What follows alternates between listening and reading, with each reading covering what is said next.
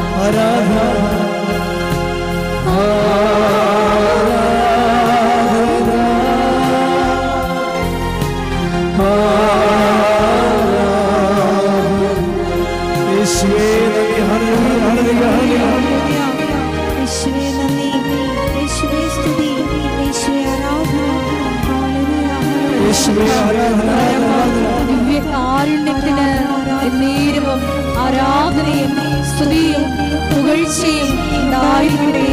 പരിശുദ്ധ പരമ ദിവ്യകാരുണ്യത്തിന് നേരവും ആരാധനയും സ്തുതിയും പുകഴ്ചയും ഉണ്ടായിരിക്കട്ടെ. പരിശുദ്ധ പരമ ദിവ്യകാരുണ്യത്തിന് നേരവും ആരാധനയും സ്തുതിയും പുകഴ്ചയും ഉണ്ടായിരിക്കട്ടെ.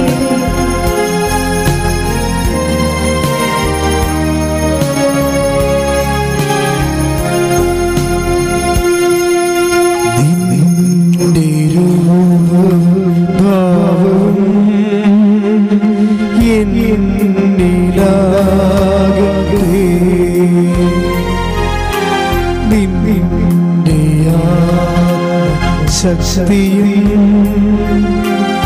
എന്നിൽ കവിഞ്ഞിടട്ടെ.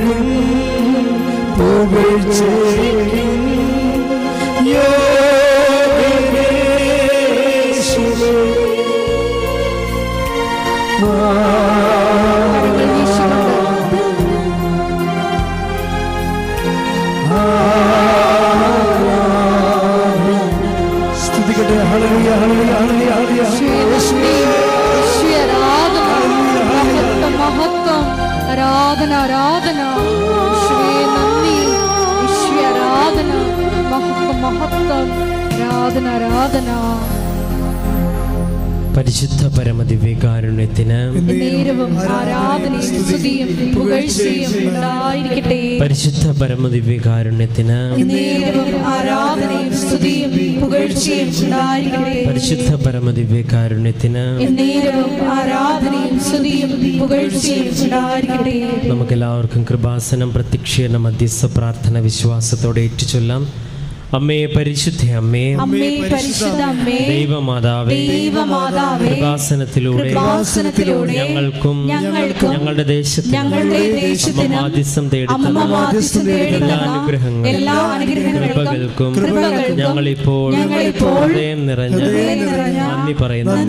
അമ്മേ പരിശുദ്ധ അമ്മേ, ദൈവമാതാവേ, 2004 ഡിസംബർ 7 ഉച്ച കഴിഞ്ഞ് 2:30 കൃപാസനത്തിൽ സംഭവിച്ച അമ്മയുടെ പ്രത്യക്ഷപ്പെടലിനെക്കുറിച്ച് തിരുസഭയ്ക്ക് സമർപ്പിച്ചിരിക്കുന്ന പഠനരേഖകളുടെ വസ്തുനിഷ്ഠവും ദൈവശാസ്ത്ര വിധിപ്രകാരമുള്ളതുമായ പഠനങ്ങൾ നടത്തി ആ പ്രത്യക്ഷപ്പെടലിലൂടെ പ്രകടമായ ദൈവമാതാവിന്റെ പ്രത്യേക കരുതലും സംരക്ഷണവും വെളിപ്പെടുത്തുന്ന പീഡിതരുടെ ആശ്വാസം, പ്രവാചകന്മാരുടെ രാജ്ഞി, വാഗ്ദാനത്തിന്റെ പേടകവും പ്രപഞ്ചപ്രകൃതിയുടെ മാതാവുമായ പരിശുദ്ധ അമ്മയുടെ ഭക്തി തിരുസഭയിൽ കൂടുതൽ പ്രചരിച്ച് ജീവിതത്തിന്റെ വിവിധ ദുരന്ത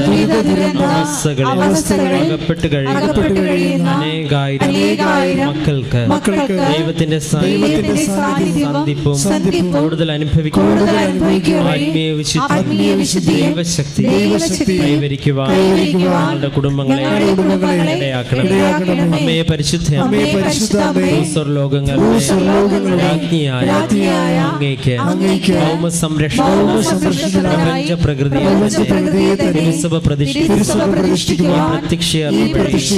ഇടയാക്കണമേ. പരിശുദ്ധ അമ്മേ, ജപമാല മാതാവേ, സകല പ്രാർത്ഥനകളോട് ഞങ്ങളിപ്പോൾ പ്രാർത്ഥിക്കുന്ന ഈ സമൂഹത്തിന്റെ പ്രത്യേക നിയോഗങ്ങളും നമുക്ക് മൗനമായി നമ്മുടെ നിയോഗങ്ങൾ സമർപ്പിച്ച് പ്രാർത്ഥിക്കാം.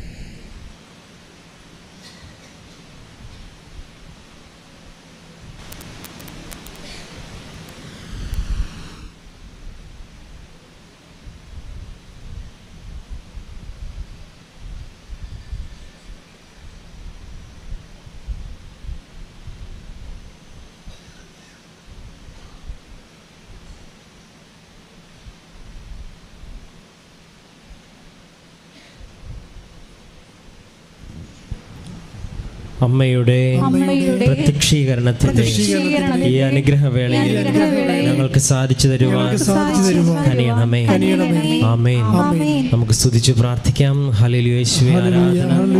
ഹല്ലേലൂയ, യേശുവേ നന്ദി. ഹല്ലേലൂയ, ഹല്ലേലൂയ, ഹല്ലേലൂയ, ഹല്ലേലൂയ, ഹല്ലേലൂയ, യേശുവേ നന്ദി. ആരാധന, ആരാധന, ആരാധന.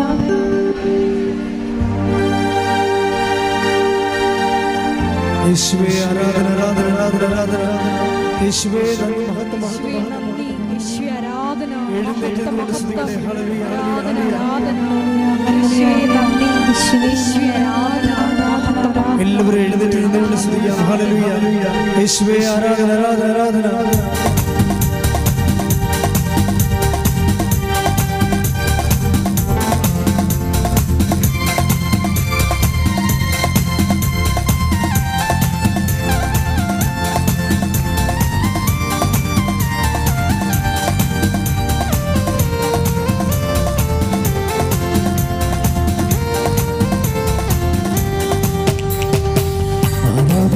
നമുക്ക് കാരണമുണ്ടോ, കൈകൊട്ടി പാടാനേറെ കാരണമുണ്ടോ.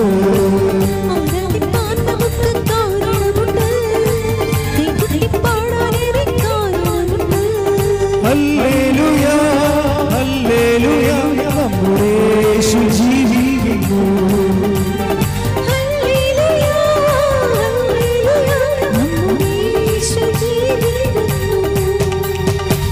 ആരാധിപ്പാൻ നമുക്ക് കാരണമുണ്ട്, കൈകൊട്ടി പാടാൻ നമുക്ക് കാരണമുണ്ട്, കൈകൊട്ടി പാടാനേറെ കാരണമുണ്ട്. സ്തുതിക്കട്ടെ. ഹല്ലേലൂയ ഹല്ലേലൂയ ഹല്ലേലൂയ. ആരാധന മഹത്വം മഹത്വം ആരാധന ആരാധന.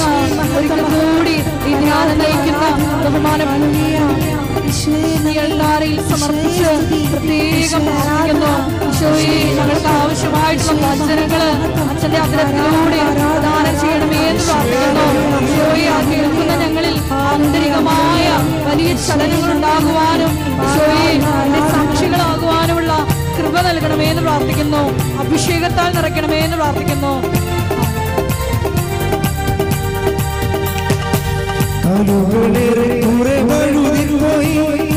ഒരിക്കലും ഉയരില്ല എന്നു നിലച്ചു,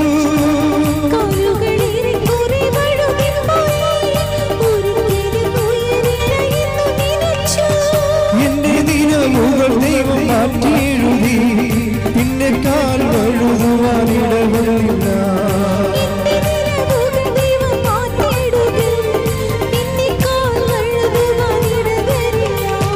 ഹല്ലേലൂയ ഹല്ലേലൂയ നമ്മുടെ യേശു ജീവിക്കുന്നു.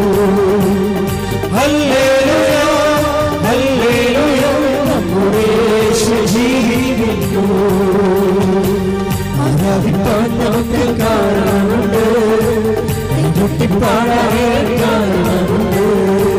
ആരാധിപ്പാൻ നമുക്ക് കാരണമുണ്ട്, കൈകൊട്ടിപ്പാടാനേ കാരണമുണ്ട്.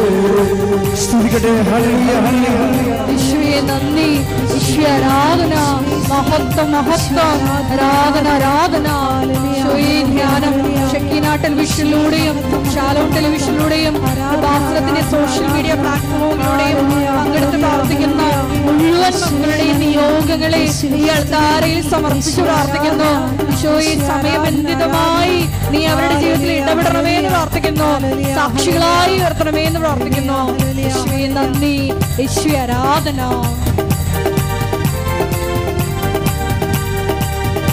ഒരു മുളയോരം തള്ളി പറഞ്ഞു, കുറ്റം മാത്രം പറഞ്ഞു രസിച്ചപ്പോഴും. മറ്റൊരു മുളയോരം തള്ളി പറഞ്ഞു, കുറ്റം മാത്രം പറഞ്ഞു രസിച്ചപ്പോഴും. നീ മാത്രമാണ് എന്നെ ഉയർത്തിയത്, സന്തോഷത്തോടെ നിന്നെ ആരാധന.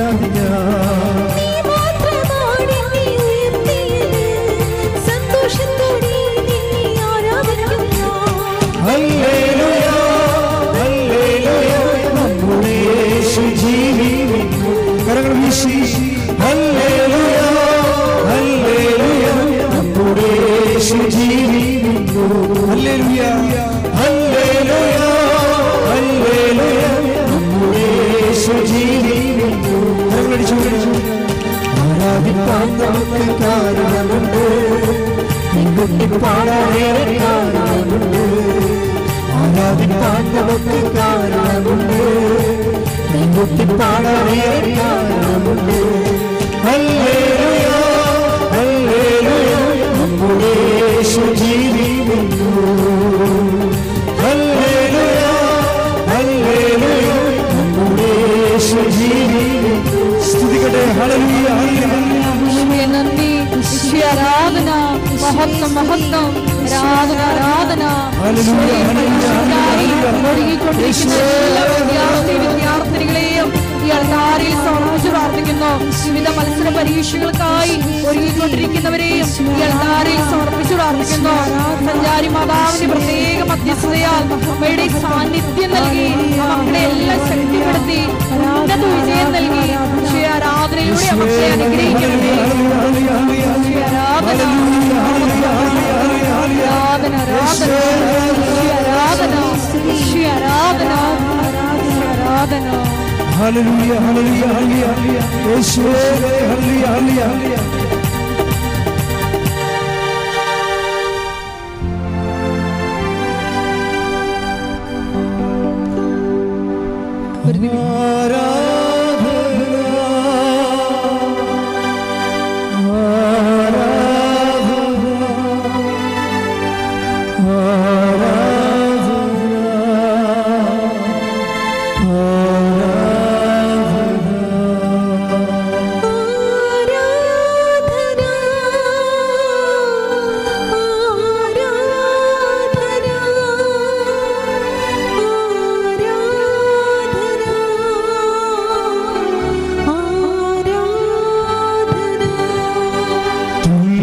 Yes,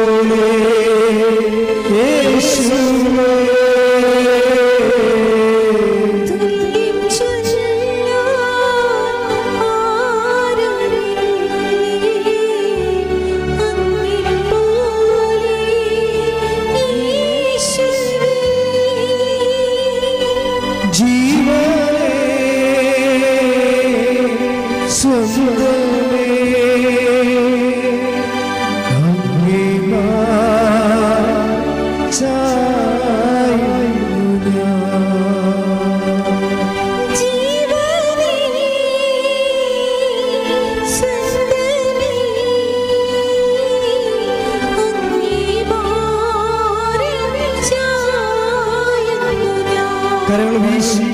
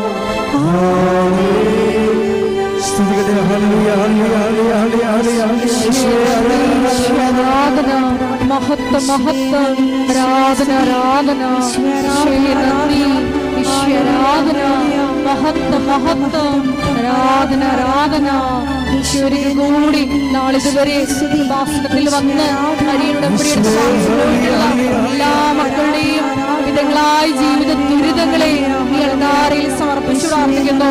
ഏറെ പ്രത്യേകമായിട്ട് രോഗികളായിട്ടുള്ള മക്കളെ ഈ അൾത്താരയിൽ സമർപ്പിച്ചു പ്രാർത്ഥിക്കുന്നു. ഈശോയെ ശക്തി അയച്ച് അവരെ സുഖപ്പെടുത്തണമേ എന്ന് പ്രാർത്ഥിക്കുന്നു. ജീവിത ദുരിതങ്ങളെ ഏറ്റെടുക്കണമേ എന്ന് പ്രാർത്ഥിക്കുന്നു. സാക്ഷികളാക്കി ഉയർത്തണമേ എന്ന് പ്രാർത്ഥിക്കുന്നു. ഈശോയെ നന്ദി, ഈശോയെ ആരാധന,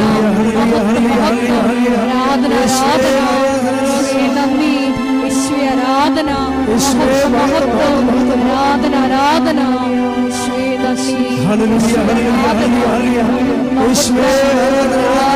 ആരാധന, നന്ദി, ഈശോയെ ആരാധന,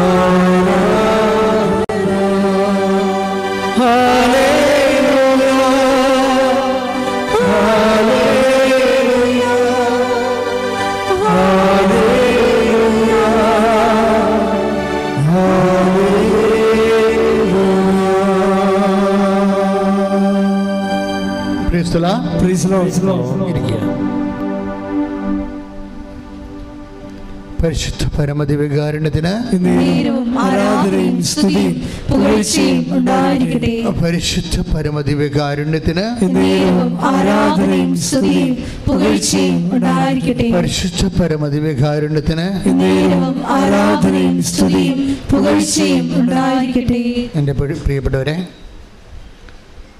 അന്തരീക്ഷത്തിൻ്റെ ചൂട് കൂടിയിട്ടുണ്ട്. റോഡ് പണിയോടുകൂടി നാട്ടിലെ മരങ്ങളെല്ലാം വെട്ടി വീഴ്ത്തപ്പെട്ടപ്പോൾ ചൂട് ഒരു 2 ഡിഗ്രി ഇപ്പോൾ കൂടുതലാണ്. നമ്മൾക്ക് അത് നല്ലതാണ്. വിശ്വാസിയെ സംബന്ധിച്ചിടത്തോളം നിരതദ്രവ്യങ്ങൾ വർദ്ധിക്കുന്നത് നല്ലതാണ്. നമുക്ക് ആസ്തിഭദ്രത ഉണ്ടാക്കും. ഇത്രയും ക്ലേശങ്ങളിൽ നമ്മൾ ഇൻവെസ്റ്റ് ചെയ്യുകയാണ്. അഴുത്തും വേർത്തും പുഴുങ്ങിയൊക്കെ ഇരുന്ന് ശുശ്രൂഷ കൂടുമ്പോൾ എന്തുമാത്രം നമുക്ക് ഏകദാനപ്പെടാൻ പറ്റുന്നു. ക്രിസ്തുവിൻ്റെ ക്ലേശങ്ങളോട് ഒരു വ്യക്തി വിശ്വാസം നമുക്ക് എന്ത് തരുന്നുവെന്ന് ചോദിച്ചാൽ, വിശ്വാസം നമുക്ക് നൽകുന്ന അനുഗ്രഹം എന്നതിനേക്കാൾ ഉപരി വിശ്വാസം നമ്മുടെ ജീവിതത്തിൻ്റെ പ്രാതികൂല്യങ്ങളുമായി യേശുവിനോട് ഏകദാനപ്പെടാനുള്ള ഒരു ആർജവത്വമാണ് വിശ്വാസം നൽകുന്നത്. ശ്രുതികട്ടെ ഹല്ലേലൂയ.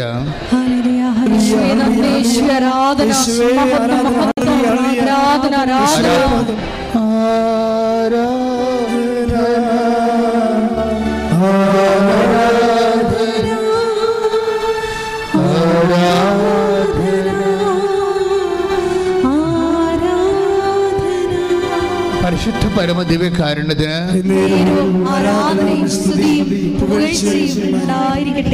സാക്ഷ്യങ്ങൾ ഇപ്പോഴ് 6 സാക്ഷ്യങ്ങളാണ് നമ്മൾ ഇന്നലെ മുതൽ അപ്പ് ചെയ്യാൻ തുടങ്ങിയിരിക്കുന്നത്. ക്യാപിറ്റൽ സാക്ഷ്യങ്ങളാണ്.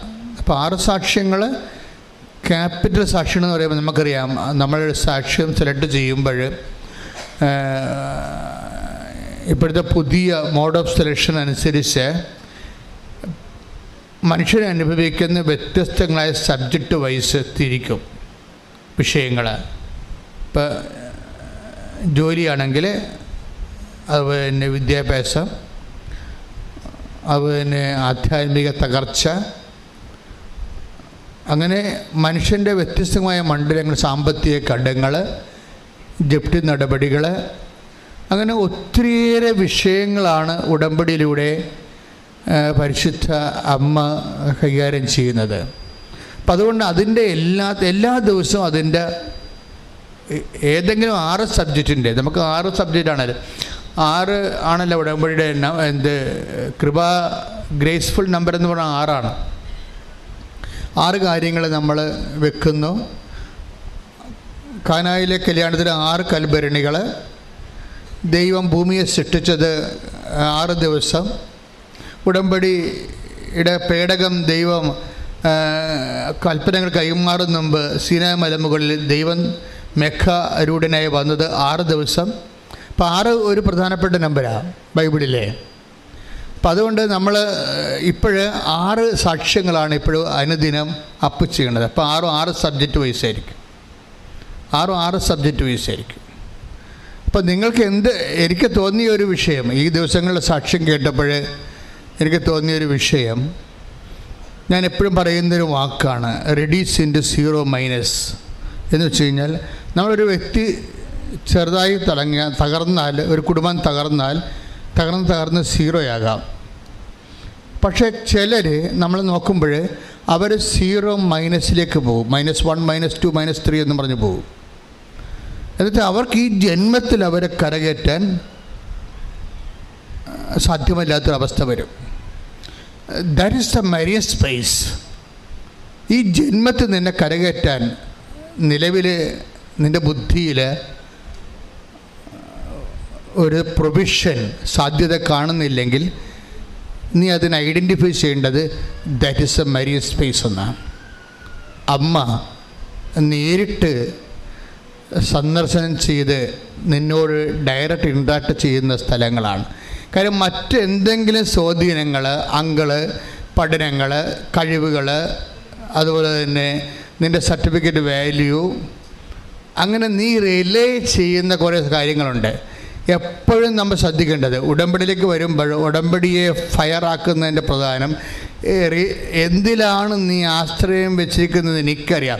അങ്ങനെ ഒരു വചനമുണ്ട്, take the word of God. എന്തിലാണ് ഞാൻ ആശ്രയം വെച്ചിരിക്കുന്നത് എനിക്കറിയാം. ശ്രദ്ധിക്കട്ടെ മക്കളെ. ഹല്ലേലൂയ ഹല്ലേലൂയ ഹല്ലേലൂയ ഹല്ലേലൂയ. യേശുവേ നന്ദി. ഹല്ലേലൂയ ഹല്ലേലൂയ. യേശുവേ ആരാധന ആരാധന ആരാധന. ഹല്ലേലൂയ ഹല്ലേലൂയ ഹല്ലേലൂയ. യേശുവേ നന്ദി, ആരാധന ആരാധന. ഒരുമിച്ച് പാടാം. ശ്രദ്ധിക്കട്ടെ. ഹല്ലേലൂയ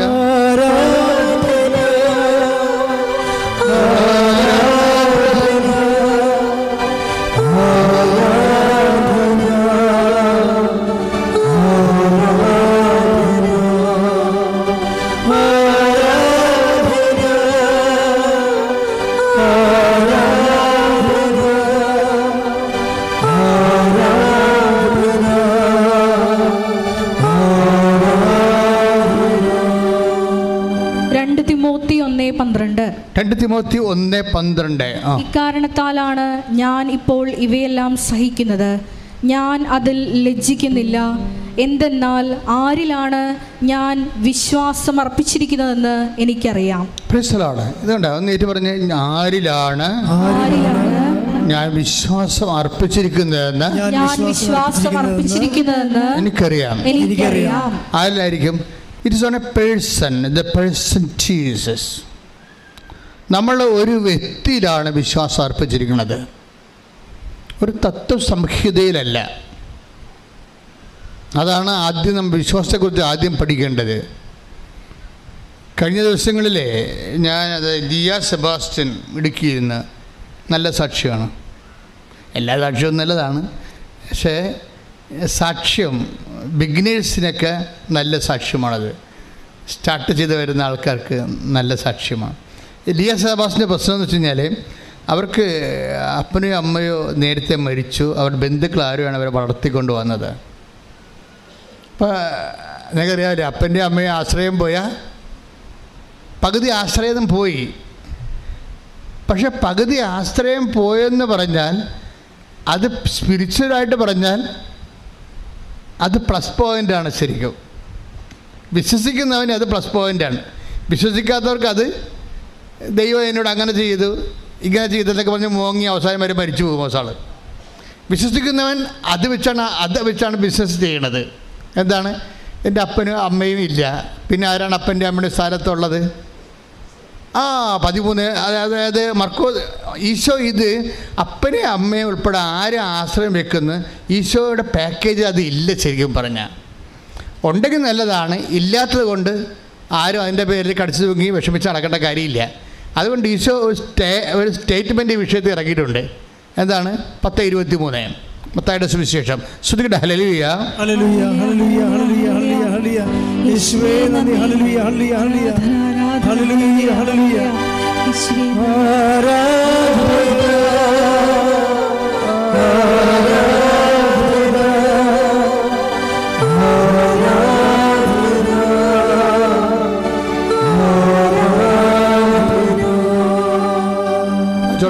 മത്തായി 23:9.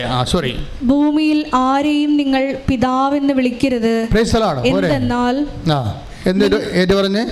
ഭൂമിയിൽ ആരെയും നിങ്ങൾ പിതാവെന്ന് വിളിക്കരുത്. എന്തെന്നാൽ നിങ്ങൾക്ക് ഒരു പിതാവേയുള്ളൂ, സ്വർഗസ്ഥനായ പിതാവ്. ഇത് നിലപാടാണ്. വിശ്വാസം എന്ന് പറയുന്നത് ഒരു ആശയത്തിലുള്ള അവലംബമല്ല, മറിച്ചൊരു വ്യക്തിയോട് അടിസ്ഥാനപ്പെടുത്തിയുള്ള ജീവിതത്തിന്റെ നിലപാടാണ്. ശ്രുതികട്ടെ. ഹല്ലേലൂയ ഹല്ലേലൂയ ഹല്ലേലൂയ.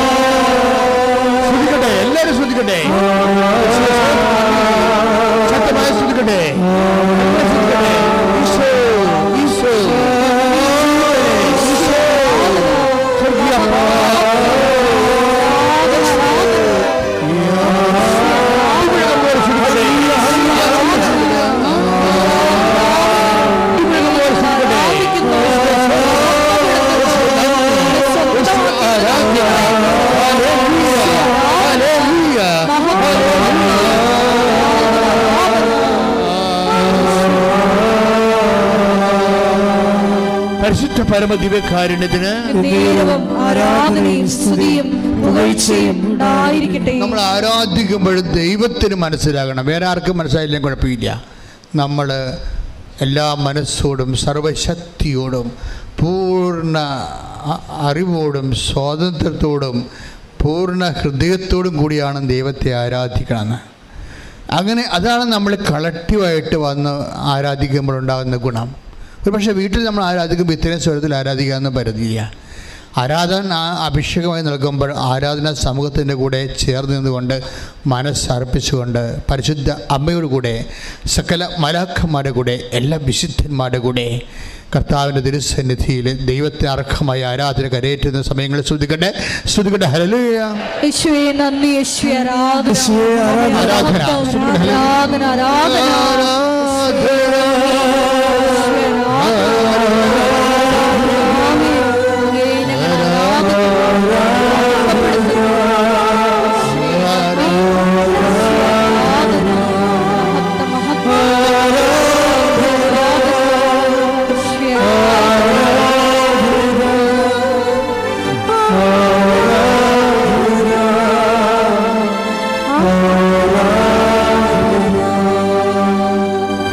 നമ്മളുടെ ജീവിതത്തിൽ എപ്പോഴും ഈശോ അതിനോട് ചേർന്ന് വരാൻ പറ്റുന്നത് എന്തുകൊണ്ടാണ്?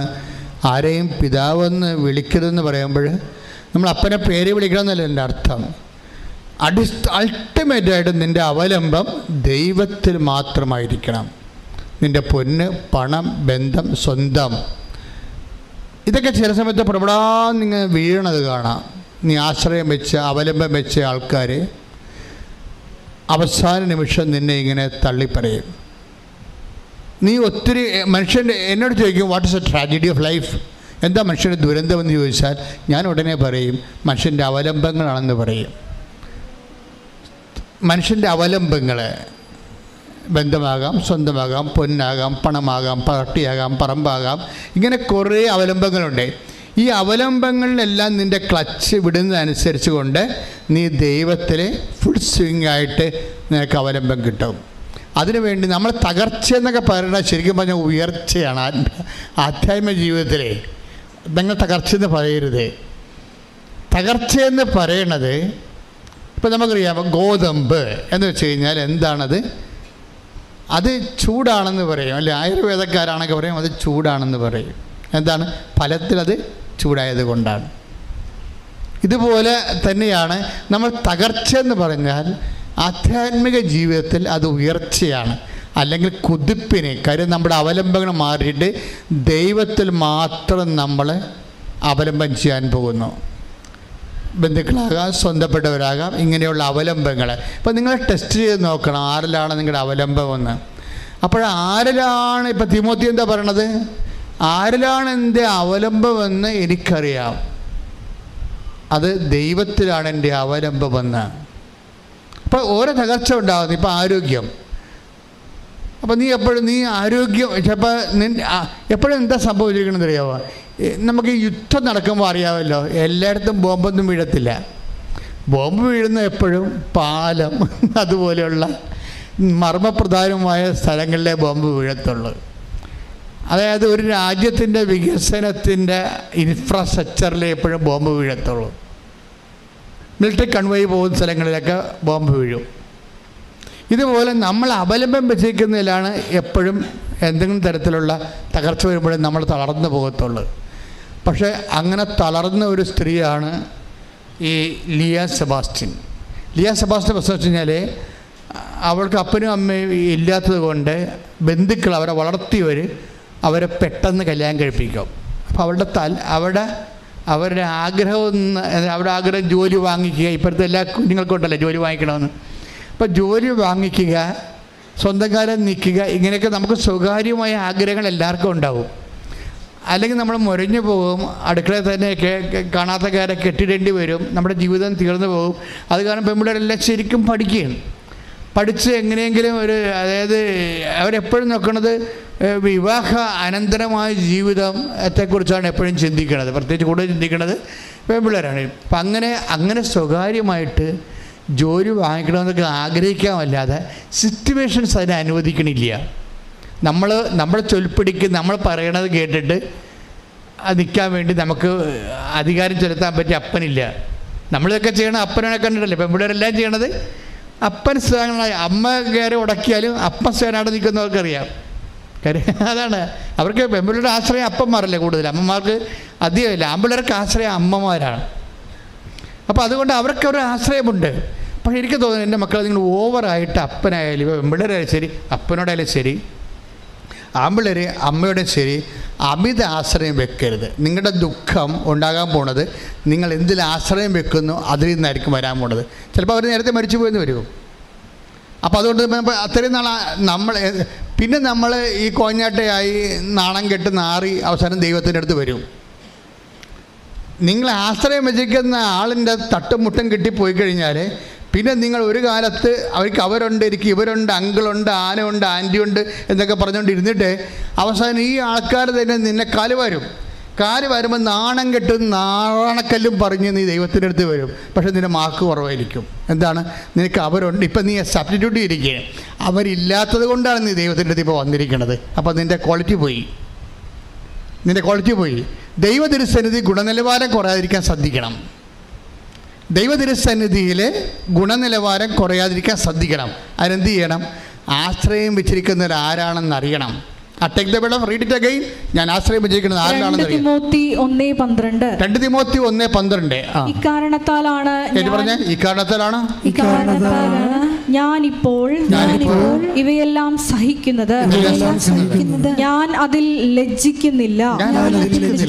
എന്തെന്നാൽ ആരിലാണ് ഞാൻ വിശ്വാസം അർപ്പിച്ചിരിക്കുന്നതെന്ന് എനിക്കറിയാം. അപ്പോഴേ ദൈവത്തിൽ വിശ്വാസം അർപ്പിച്ചാൽ എന്താ പറ്റണത്? ലജ്ജിക്കേണ്ടി വരത്തില്ല. വേറെ പൊന്ന് പാർട്ടി അതുപോലെ എല്ലാവരും ഇപ്പോൾ പാർട്ടിയിലൊക്കെ പ്രവർത്തിക്കുന്നവരുടെ 55 വയസ്സുകാർ കഴിഞ്ഞ ഒരു ചേട്ടനായി എനിക്കറിയാം. അങ്ങനെ പാർട്ടിയുടെ LC സെക്രട്ടറിയോ വേറെ എന്തോ ഏരിയ കമ്മിറ്റി അംഗമോ എന്തൊക്കെ വലിയ ആളായിരുന്നു. പക്ഷെ അങ്ങനെ ഒരു ലീഡറിനെ അടിസ്ഥാനപ്പെടുത്തിയാണ് ആ പാർട്ടി പ്രവർത്തിച്ചുകൊണ്ടിരുന്നത്. ആ ലീഡർ ഇടക്കാലം കൊണ്ട് ആ പാർട്ടിയിൽ നിന്ന് പുറത്തായി, വേറെ പാർട്ടി ചേർന്ന്. അപ്പോൾ ഇയാളുടെ ആശ്രയം പോയി. മനസ്സിലായില്ലേ? പാർട്ടിയിലൊക്കെ നമ്മൾ പ്രവർത്തിക്കുമ്പോഴൊക്കെ വരുന്നൊരു വിഷയം, ഏതെങ്കിലും ഒരു ലീഡറിൻ്റെ കെയർ ഓഫ് നമുക്കുണ്ടാവും. പക്ഷേ ഈ ചില സമയത്ത് ലീഡർമാർ അവർക്ക് ഇലക്ഷനൊക്കെ വരുമ്പോൾ വേണ്ടത്ര പരിഗണന കിട്ടില്ല എന്നുണ്ടെങ്കിൽ അവർ ചിലപ്പോൾ കളമാറി ചവിട്ടും. അപ്പോൾ എന്നാ പറ്റും, നമ്മൾ ഇത്രയും നാൾ അധ്വാനിച്ചത് മൊത്തം പോകും. പുതിയ സ്ഥലത്ത് നമുക്ക് ഗ്രിപ്പ് നമ്മുടെ ലീഡറിന് കിട്ടുന്നില്ലെങ്കിൽ നമ്മൾ ഗതികിട്ട പ്രേതമായി പോകും. 50 വയസ്സ് കഴിഞ്ഞ് പാർട്ടി പ്രവർത്തിച്ച ഒത്തിരി ഗതികിട്ട പ്രേതങ്ങളുണ്ട്. അതിൻ്റെ കാരണം ഇവർ നല്ല കാലം ദൈവത്തെ അറിയാഞ്ഞത് കൊണ്ടും കളമാറി ചവിട്ടി ദൈവത്തെ നിരക്കാത്ത രീതിയിൽ ദൈവത്തെക്കാൾ വലിയ ദൈവങ്ങളെ സ്വന്തമായിട്ട് പൂജിച്ചത് കൊണ്ടാണ്. അപ്പം അതുകൊണ്ട് ആരിലാണ് പറഞ്ഞേ, ഞാൻ ആശ്രയം വെച്ചതെന്ന് എനിക്കറിയാം. അപ്പം നിങ്ങൾക്കറിയാവോ ആരിലാണ് ആശ്രയം വെച്ചിരിക്കണമെന്ന്? ആശ്രയത്തിൻ്റെ ഫ്രെയിം ഓഫ് റെഫറൻസ് നോക്കണം, നല്ലതാണ്. ഇത് കറക്റ്റ് ചെയ്യണം. ഗുണനിലവാരമുള്ള റിലേഷൻ, ദൈവത്തോട് ഗുണനിലവാരമുള്ള ഒരു ബന്ധം ഉണ്ടാകണമെന്നുണ്ടെങ്കിൽ ആശ്രയങ്ങൾ ആരാണെന്ന് നോക്കണം ആദ്യം. ആശ്രയങ്ങൾ ഇത് കാര്യം നമ്മൾ ഈ ഭൂമിയുടെ ഒരു കുഴപ്പമെന്ന് വെച്ച് കഴിഞ്ഞാൽ എന്ത് സംഭവമായാലും ചില സമയത്ത് ഇതിൻ്റെ വിലയില്ലാണ്ടായിപ്പോകും.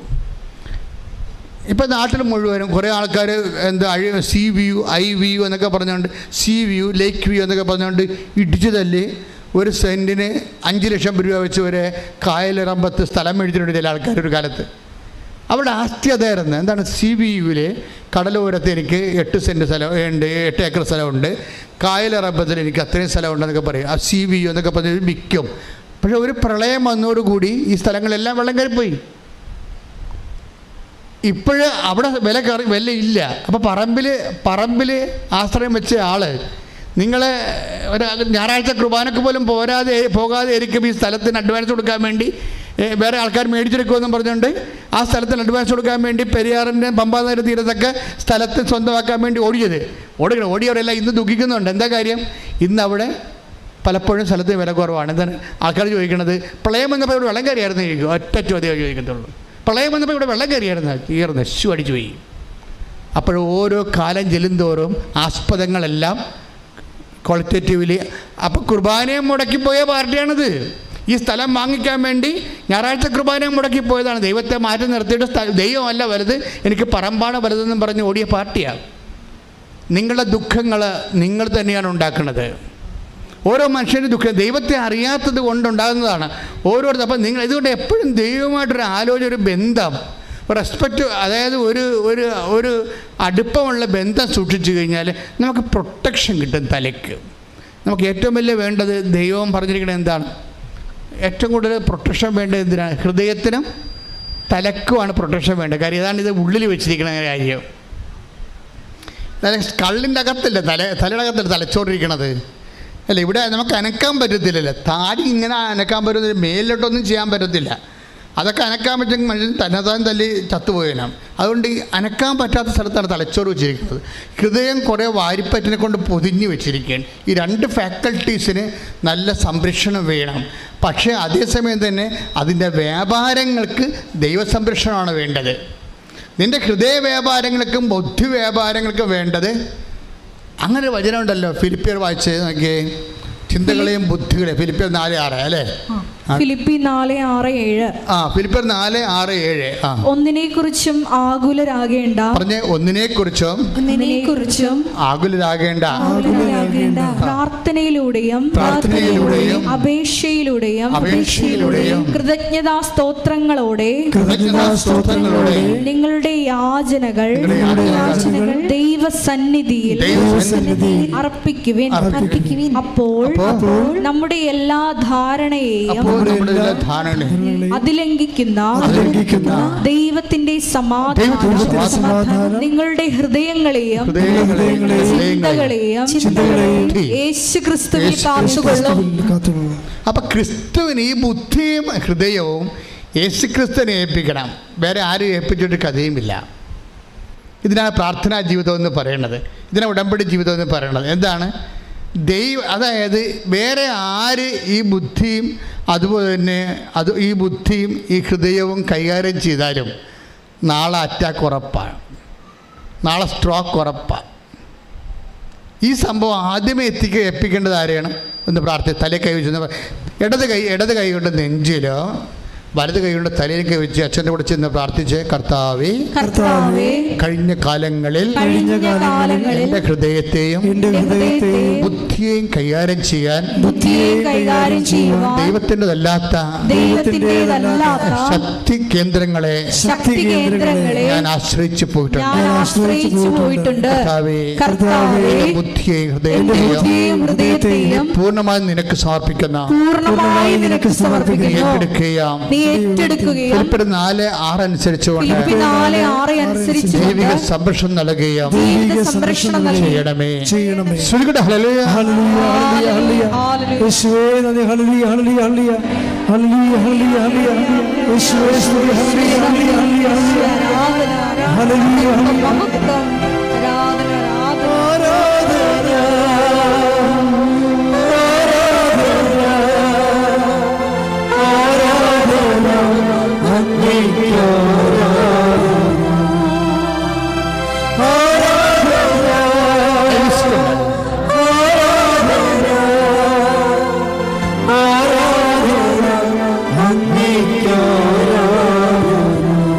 പരിശുദ്ധ പരമദിവ്യകാരുണ്യത്തിന് അപ്പം ലിയ സെബാസ്റ്റിൻ്റെ കല്യാണം കഴിഞ്ഞു. അവളുടെ ആഗ്രഹങ്ങൾ അങ്ങനെ തന്നെ ഇരിക്കുന്നു. അത് നടപ്പിൽ വരുത്താൻ അവൾക്ക് അവലംബമാകാൻ അപ്പനും അമ്മയില്ല. അതുകൊണ്ട് അവളുടെ ബന്ധുക്കൾ അവളുടെ ജീവിതം നഷ്ടപ്പെടുമെന്ന് വിചാരിച്ചുകൊണ്ട് ബന്ധുക്കളെ കല്യാണം കഴിപ്പിച്ച് കൊടുത്തു. പിന്നെ നമ്മുടെ ആഗ്രഹങ്ങൾക്കൊന്നും അവിടെ വലിയ പ്രസക്തിയില്ല. അവിടെ 2 കുഞ്ഞുങ്ങളുടെ അമ്മയായി. അപ്പോൾ തൻ്റെ പഠനങ്ങൾ, അതുപോലെ തന്നെ തൻ്റെ ജോലി, അങ്ങനെ ഒന്നും ചിന്തിക്കാൻ പോലും അവിടെ പൊസിഷനില്ല, സ്പേസ് ഇല്ല. അവസാനം 2 പ്രസവം കഴിഞ്ഞ കുഞ്ഞുങ്ങളൊക്കെ ഒരു 2 വയസ്സൊക്കെ 3 വയസ്സൊക്കെ കഴിഞ്ഞപ്പോൾ വെറുതെ വീട്ടിലിരുന്ന് ബോറടിക്കണമല്ലേ, ഇത്തിരി പഠിച്ചതല്ലേ എന്ന് വിചാരിച്ചുകൊണ്ട് അവളൊരു ജോലിക്ക് പോകും. അപ്പോൾ ജോലിക്ക് പോകുമെങ്കിലും ആ ജോലിയോട് ഭർത്താവിന് താല്പര്യമില്ല. ഓരോ മനുഷ്യൻ്റെ ടെൻഷൻ വരുന്ന സ്ഥലങ്ങൾ കണ്ടില്ലേ? സ്ത്രീകളുടെ ജീവിതം മുന്നോട്ട് പോകുമ്പോൾ വരുന്ന സങ്കടങ്ങൾ കണ്ടില്ലേ? ഇതെല്ലാവരുടെയും സങ്കടങ്ങളാണിത്. ലിയ സെബാസ്റ്റിന് മാത്രമല്ല. അവൾക്ക് ജോലിക്ക് പോയി, വീട്ടിൽ ഇഷ്യൂസായി. കാര്യം നമ്മൾ ജോലിക്ക് പോകുമ്പോൾ ഈ കുഞ്ഞുങ്ങളെ വേണമെങ്കിൽ എന്തെങ്കിലും വീട്ടിൽ ശ്രദ്ധിക്കപ്പെടാതെ വീഴുക, തട്ടുമുട്ടുക, സമയത്ത് ഭക്ഷണം കിട്ടില്ലെങ്കിൽ കിടന്ന് കാറുക, അവർ ചിലപ്പോൾ എണ്ണയിട്ട് വെയിലത്ത് പോയി തലയിൽ പനി പിടിപ്പിക്കുക. പിന്നെ അത് വീട്ടുകാർക്ക് പിന്നെ വൈകുന്നേരം ആകുമ്പോൾ കുഞ്ഞുങ്ങളുടെ കരച്ചിലും, അപ്പോൾ നീ ജോലിക്ക് ഓടിയിട്ടല്ലേ എന്നുള്ള ഭയങ്കര ഡയലോഗും, ഭ്രാന്ത് പിടിച്ചു പോകും ജീവിതം ഇല്ലേ? ഇപ്പം ഇങ്ങനെ ഭ്രാന്ത് പിടിക്കുന്ന ഒരവസ്ഥയിൽ ഇവിടെ ജോലിക്ക് പോകുന്നുണ്ട്, പക്ഷേ ഇഷ്യൂസ് വീട്ടിലുണ്ട്. അവരുടെ അവസ്ഥ മടുത്ത്. ഇതാരുടെ ജീവിതമാണ്? നിങ്ങളുടെയൊക്കെ പലരുടെയും ജീവിതമാണ്. നിങ്ങൾ പല ആൾക്കാർ അനുഭവിക്കുന്ന അവസ്ഥകളാണ് ഇതൊക്കെ ശരിക്കും പറഞ്ഞാൽ. ഒക്കെ ഇത് മടുത്ത് പിന്നെ വെറുതെ വീട്ടിലും ജോലിയിലും അവിടെ പ്രശ്നങ്ങളുണ്ട്, പിന്നെ വീട്ടിലും ഇങ്ങനെ പ്രശ്നമാണ്. അയാൾ നിർത്തിയേക്കാമെന്ന് വിചാരിച്ചു, ജോലി അങ്ങനെ നിർത്തി. ഇപ്പോൾ പറഞ്ഞാലും ഭർത്താവിൻ്റെ ഒരു വഴക്ക് കുറഞ്ഞ്. ഇപ്പോൾ ഒരു ലേഡി അനുഭവിക്കുന്ന സ്വകാര്യ സങ്കടങ്ങളും സംഘർഷങ്ങളും ഉടമ്പടി എങ്ങനെ കൈകാര്യം ചെയ്യുന്നു? അല്ലെങ്കിൽ ഒരു ബോയ്, അല്ലെങ്കിൽ ഒരു പുരുഷൻ അനുഭവിക്കുന്ന സ്വകാര്യ സങ്കടങ്ങൾ, നിങ്ങൾ അത് ഉടമ്പടിയെ ആ ഒരു പെർസ്പെക്റ്റീവിൽ പഠിക്കുമ്പോഴാണ് നമ്മൾ ഞെട്ടിപ്പോണത്. ദൈവം ഈ കാലഘട്ടത്തിന് പറ്റിയ പ്രെയർ ഓഫ് ദിസ് ടൈം, ഈ കാലത്തിന് പറ്റിയ ഒരു പ്രാർത്ഥന. അതുകൊണ്ടാണ് നിങ്ങളെല്ലാം ഇങ്ങനെ ഇരച്ച് നിൽക്കണം ഇവിടെ. എന്തുകൊണ്ടാണ്? കർത്താവ് നിങ്ങളോട് സംസാരിക്കുമെന്ന് നിങ്ങൾക്കറിയാം. അമ്മ മാതാവ് നിങ്ങൾക്ക് വേണ്ടി മാധ്യസ്ഥം വഹിക്കാൻ നിങ്ങൾക്കറിയാം. നിങ്ങളുടെ പച്ചയായ ജീവിതമാണ് ദൈവം ഇവിടെ കൈകാര്യം ചെയ്യണം നിങ്ങൾക്കറിയാം. ഇന്നല്ലെങ്കിൽ നാളെ ദൈവം നിങ്ങളെ സ്പർശിക്കും. ഇപ്പം തന്നെ അത് സ്പർശിക്കാൻ വേണ്ടി അശക്തമായി സ്തുതിക്കട്ടെ. ഹല്ലേലൂയ.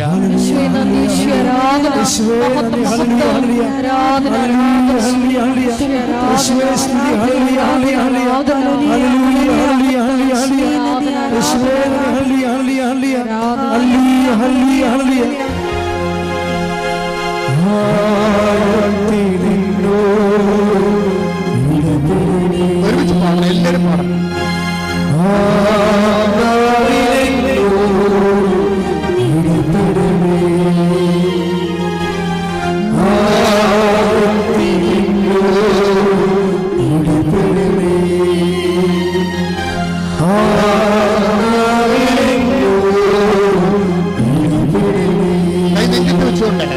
ചേർത്ത് വെച്ചോണ്ട്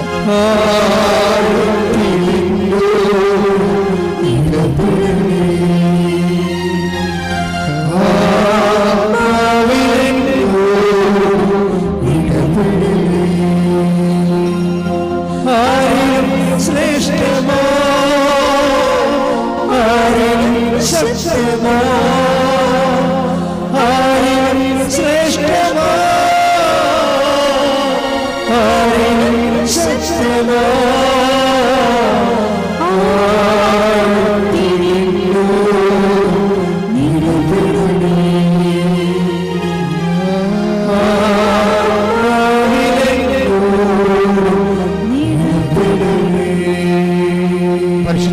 ദിവ്യകാരുണ്യത്തിന്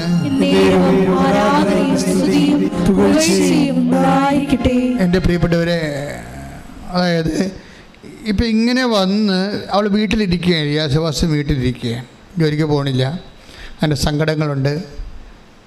നമുക്ക് സ്വകാര്യമായ, നമ്മുടെ ലേഡീസിന് സ്വകാര്യമായ കുറേ ആവശ്യങ്ങളൊക്കെ ഇല്ലേ, അതിനൊക്കെ മറ്റുള്ളവരുടെ മുമ്പ് കൈ നീട്ടണ്ടേ?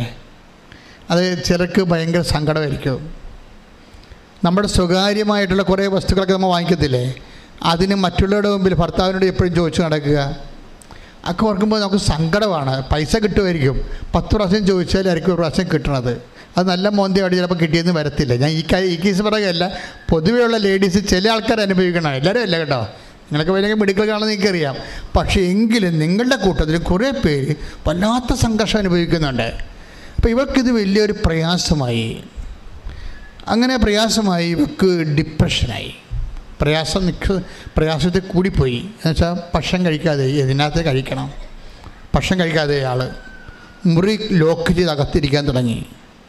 ഓക്കെ, അപ്പോൾ നിസ്സാരം ഇവിടെ കൂടെ ഇത് അവസാനിക്കണില്ലേ കാര്യങ്ങൾ. ഇപ്പോൾ വഷളായത് കണ്ട, മനസ്സ് ഇടിഞ്ഞ് അവസാനം ഡിപ്രഷൻ കൂടായി, ഉറക്കമില്ലാതെയായി, അകത്തിരിക്കുകയാണ്. 2 കുഞ്ഞുങ്ങളുണ്ടെന്ന് നോക്കണം, കുഞ്ഞുങ്ങൾക്ക് ഭക്ഷണം കൊടുക്കണില്ല. അപ്പോൾ അമ്മമാർ എന്തെല്ലാം പ്രശ്നമുണ്ടെങ്കിൽ ശരി, കുഞ്ഞുങ്ങൾക്ക് ഭക്ഷണം കൊടുക്കുമല്ലേ, അവരെ കുളിപ്പിക്കും.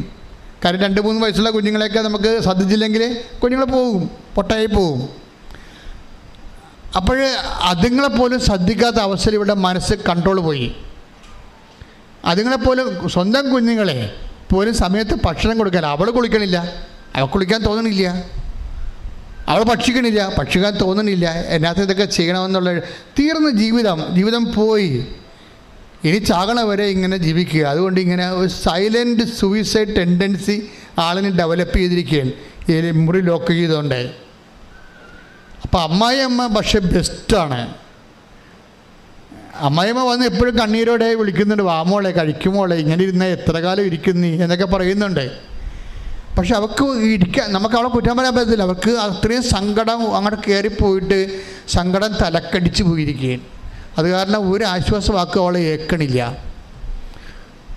ഒരു ദിവസം ഒരു ഉടമ്പടി ധ്യാനം ഇങ്ങനെ ഒരു 2 മാസമോ 2 ആഴ്ചയായി ഇങ്ങനെ ഇരിക്കണത്.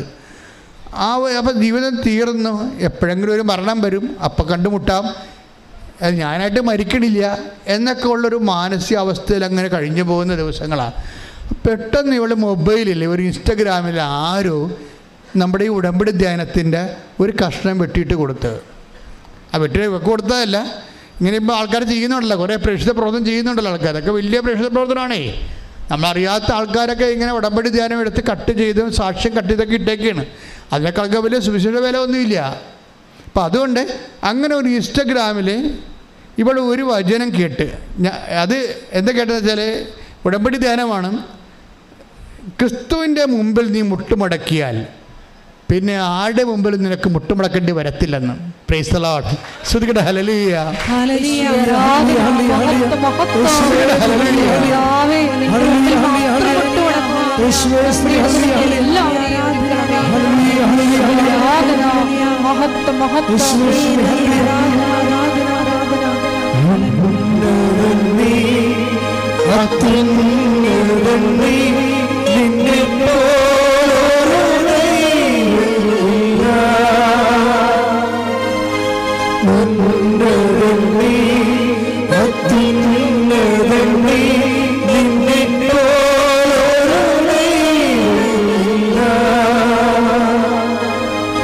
Allah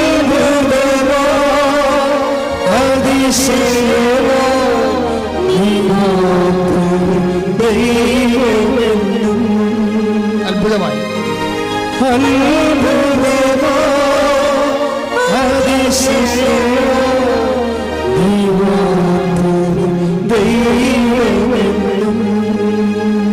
അതായത് എപ്പോഴും മക്കളെ, നിന്നെ രക്ഷിക്കാനുള്ള ഒരു അഗ്നി ചാരത്തിൽ പൊതിഞ്ഞ് ദൈവം നിൻ്റെ ഉള്ളിൽ നിക്ഷേപിച്ചിട്ടുണ്ട്. ക്ലേശകാലങ്ങളിൽ നീ ഇതാണ് അറിയേണ്ടത്. നിന്നെ രക്ഷിക്കാനുള്ള ഒരു അഗ്നി ദൈവം ചാരത്തിൽ പൊതിഞ്ഞ് നിൻ്റെ ഉള്ളിൽ തന്നെ നിക്ഷേപിച്ചിട്ടുണ്ട്. ലിയ സഭാസ് എന്താ സംഭവിച്ചിരിക്കുന്നത്? വിശ്വാസത്തിൻ്റെ അഗ്നി. ഇപ്പം സങ്കടമാണ്, ഭയങ്കര തകർച്ചയാണ്, ഭയങ്കര ജീവിതം തീർന്നിരിക്കുകയാണെങ്കിലും വിശ്വാസത്തിൻ്റെ ഒരു അഗ്നി. അതിന് അഗ്നിക്കൊണ്ട ഗുണമെന്ന് വെച്ചാൽ അത് പെട്ടെന്ന് വചനങ്ങൾ കാറ്റടിച്ചു കഴിഞ്ഞാൽ അത് കത്തും. ഈ ചാരം മൂടിയ അഗ്നി, അവളുടെ വിശ്വാസത്തിൻ്റെ അഗ്നി, ഈ ഉടമ്പടി ധ്യാനത്തിൻ്റെ കാറ്റടിച്ചു കഴിഞ്ഞാൽ അപ്പോൾ ഈ ചാരം പറന്നു പോയിട്ട് ഈ സാധനം കത്തി പെട്ടെന്ന്. എന്താണ് പറഞ്ഞിരിക്കുന്നത്? നീ ക്രിസ്തുവിൻ്റെ മുമ്പിൽ മുട്ടുമടക്കിയാൽ പിന്നെ ആടെ മുമ്പിൽ മുട്ടുമടക്കേണ്ട ആവശ്യം വരുത്തിയില്ല. അത് ഞാൻ പോലും അറിയാതെ ഇവിടെ നിന്നുകൊണ്ട് കർത്താവ് പറയിപ്പിച്ചതാണ്. ആർക്കോ വേണ്ടി പറയിപ്പിക്കണാണിത്. ഈശോ ഉദ്ദേശിക്കുന്നുണ്ട് ആൾക്കാരെയൊക്കെ. തകർന്ന് തരിപ്പണമായി -ആയി ഇരിക്കുന്ന ആൾക്കാരെ കർത്താവ് മനസ്സിൽ കാണുന്നുണ്ട്. ദൈവത്തിൻ്റെ സ്നേഹമാണ് ദൈവത്തിൻ്റെ വചനം. ശ്രദ്ധിക്കട്ടെ.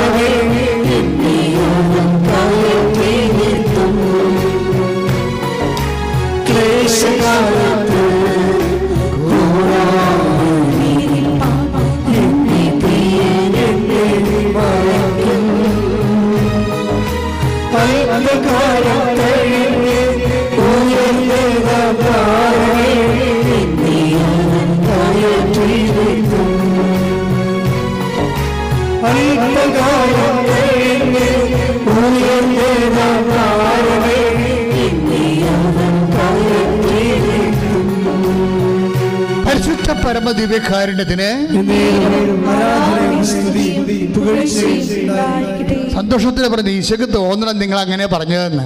പരിശുദ്ധ പരമദിവ്യകാരുണ്യത്തിന്, പരിശുദ്ധ പരമദിവ്യകാരുണ്യത്തിന് ശ്രുതിക്കട്ടെ. ഹല്ലേലൂയ, ഹല്ലേലൂയ, ഹല്ലേലൂയ, ഹല്ലേലൂയ.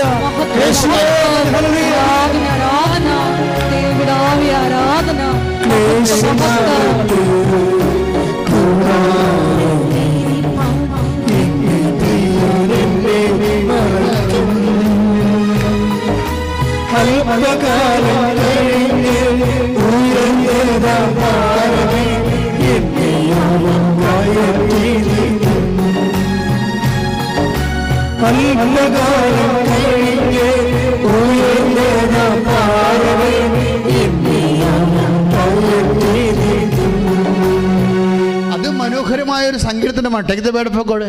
നിന്റെ പാറമേൽ ഉയർത്തി ഞാൻ നിർത്തും. അതായത് ഇപ്പം ക്ലേശകാലമാണെങ്കിലും ഈ ടൈം കഴിയുമ്പോൾ, ചേഞ്ച് ചെയ്യുമ്പോൾ അവൻ നിന്നെ ഉയർത്തിക്കൊണ്ടുവരും. അപ്പം ഈ കാലത്ത് നീ എന്ത് ചെയ്യണം? ഇവളെന്താ ചെയ്തതെന്ന് പറയും. ഇവള് ഈ ഇങ്ങനെ ക്രിസ്തുവിൻ്റെ മുമ്പിൽ മുട്ടുമടക്കിയാൽ പിന്നെ ആരുടെ മുമ്പിലും നിനക്ക് മുട്ടുമടക്കേണ്ടി വരികയില്ല എന്ന് പറഞ്ഞത് ഇവൾക്ക് അഭിഷേകമായി. വചനത്തിൽ അങ്ങനെ ഒരു കാര്യമുണ്ട്. നമ്മൾ ഈ വചനം കേൾക്കുമ്പോൾ ഈ മാനുഷിക വചനമായിരിക്കും, പക്ഷേ അതിൻ്റെ അകത്തുള്ള സ്റ്റെമ്മില്ല, ജീവനെന്ന് പറയണത് അതിൻ്റെ കറസ്പോണ്ടിങ് വേർഡ് ഓഫ് ഗോഡ് വേറെ ഉണ്ടാകും. ഞാൻ ഈ മാനുഷിക ഭാഷ പറയുന്ന വചനത്തിൻ്റെ ആത്മാവ് യഥാർത്ഥ വചനം തന്നെ ആയിരിക്കും. യഥാർത്ഥ വചനത്തിന് എൻഫ്ലഷ് ചെയ്യുന്നതാണ് ഒരു പ്രഭാഷകൻ്റെ ദൈവിക ഉപകരണമാകുന്ന രീതി. ഇപ്പം ഉദാഹരണത്തിന് സങ്കീർത്തനം 118 8-9 എടുത്തേ. സങ്കീർത്തനം 118 8-9 ശ്രുതിക്കട്ടെ. ഹല്ലേലൂയ ഹല്ലേലൂയ ഹല്ലേലൂയ ഹല്ലേലൂയ ഹല്ലേലൂയ. 118 സങ്കീർത്തനം 8-9 തിരുവചനങ്ങൾ. മനുഷ്യനിൽ ആശ്രയിക്കുന്നതിനേക്കാൾ കർത്താവിൽ അഭയം തേടുന്നത് നല്ലത്. പ്രഭുക്കന്മാരിൽ ആശ്രയിക്കുന്നതിനേക്കാൾ കർത്താവിൽ അഭയം തേടുന്നത് നല്ലത്. ഇതാണ് ഇതിൻ്റെ ആക്ച്വൽ വേർഡ് ഓഫ് ഗോഡ്. ഇതിൻ്റെ തന്നെ അഭിഷേക സമയത്ത് ഇതാണ് ഇതിൻ്റെ സ്കെൽട്ടൺ എന്ന് പറയുന്നത്. അത് കറക്റ്റ് വേർഡ് ഓഫ് ഗോഡാണ്. എന്താണ്? മനുഷ്യന്മാരിൽ അഭയം തേടരുത്, രക്ഷ നൽകാൻ കഴിയാത്ത മനുഷ്യരിൽ ആശ്രയിക്കരുത്. അതാണ് വേർഡ് ഓഫ് ഗോഡ്. അതിൻ്റെ തന്നെ വേറൊരു വേർഷനാണ് ഈ പറയുന്നത്. എന്താണ്? നിങ്ങൾ ക്രിസ്തുവിൻ്റെ മുമ്പിൽ മുട്ടുമടക്കിയാൽ വേറെ ആരുടെ മുമ്പിൽ നിങ്ങൾക്ക് മുട്ടുമടക്കേണ്ടി വരത്തില്ല. ഇപ്പം നമ്മൾ എത്ര പേരുടെ മുമ്പിൽ മുട്ടുമടക്കുന്നുണ്ട്? ഇൻസ്റ്റാൾമെൻറ്റുകാരൻ്റെ കയ്യിൽ മുട്ടുമടക്കണം, പലിശക്കാരൻ്റെ അടുത്ത് മുട്ടുമടക്കണം, ബാങ്ക് മാനേജറിൻ്റെ അടുത്ത് മുട്ടുമടക്കണം, അല്ലേ? ഇങ്ങനെ ലോകത്തിലുള്ള ഓരോ മനുഷ്യന്മാരുടെ മുട്ടുമടക്കി പ്രഖ്യാപിത അടിമയായിട്ട് ജീവിക്കണം. നമ്മൾ ഈ അടിമ ജീവിതം അവസാനിപ്പിക്കാൻ കർത്താവ് തന്നെ തിരിച്ചു വിളിക്കുന്നു. കൈയടിച്ച് ശ്രദ്ധിക്കട്ടെ.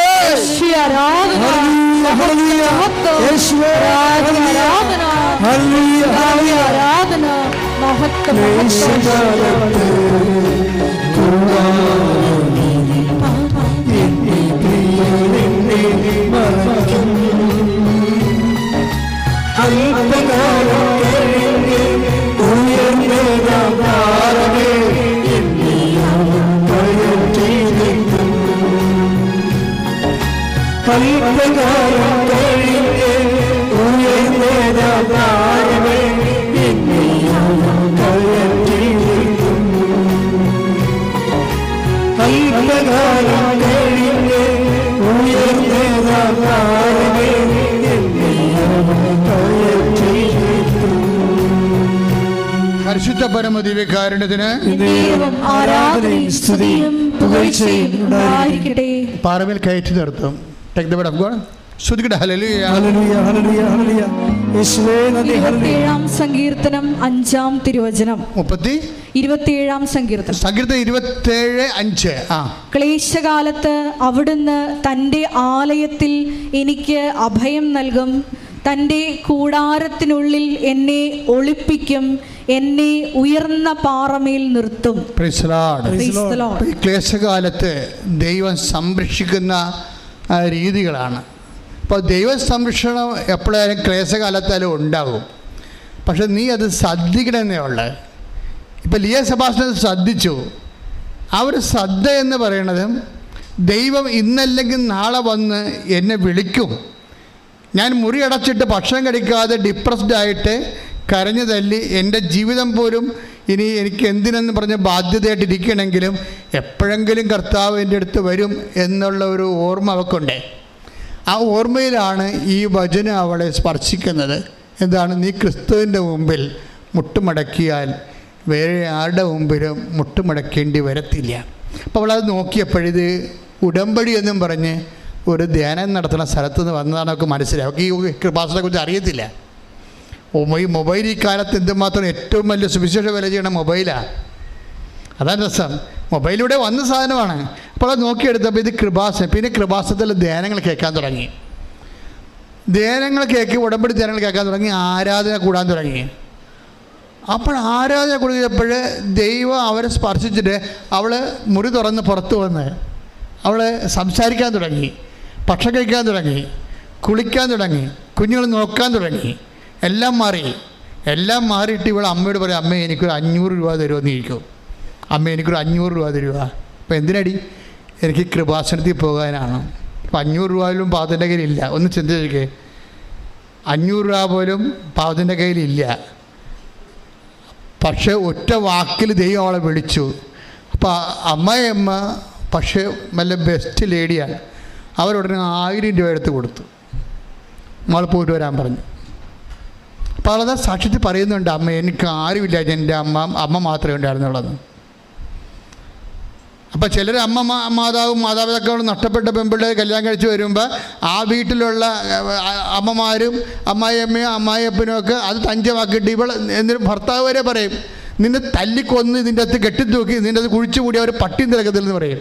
അങ്ങനെയുള്ള പട്ടികളും കല്യാണം കഴിച്ചിട്ടുണ്ട്. ഇപ്പോൾ പെണ്ണിന് അപ്പനും അമ്മയില്ലെന്ന് വിചാരിച്ചോ? ആ ഒറ്റ കാര്യം കൊണ്ട് തന്നെ മരണം വരെ അവളെ പീഡിപ്പിക്കും. ഇതിൽ എന്തെങ്കിലും പ്രശ്നമുണ്ട് ഇവിടെ സംസാരിക്കുമ്പോൾ നിന്നെ കൊന്നിവിടെ കുഴിച്ചു മൂടിയ ഒരു പട്ടിയും നിരക്കായില്ലെന്ന് പറയും. എന്നിട്ട് ഈ പന്നി ക്രിസ്ത്യാനിയായിട്ട് വന്ന് കുർബാന സ്വീകരിക്കുകയും ചെയ്യും. എന്തൊരവസ്ഥയാണ്! ഈ നോൻപ് കാലത്ത് തിരിച്ചു പിടിക്കുന്നുണ്ട് അനുതാപത്തിലേക്ക്. ശ്രുതിക്കട്ടെ ഹല്ലേലൂയ.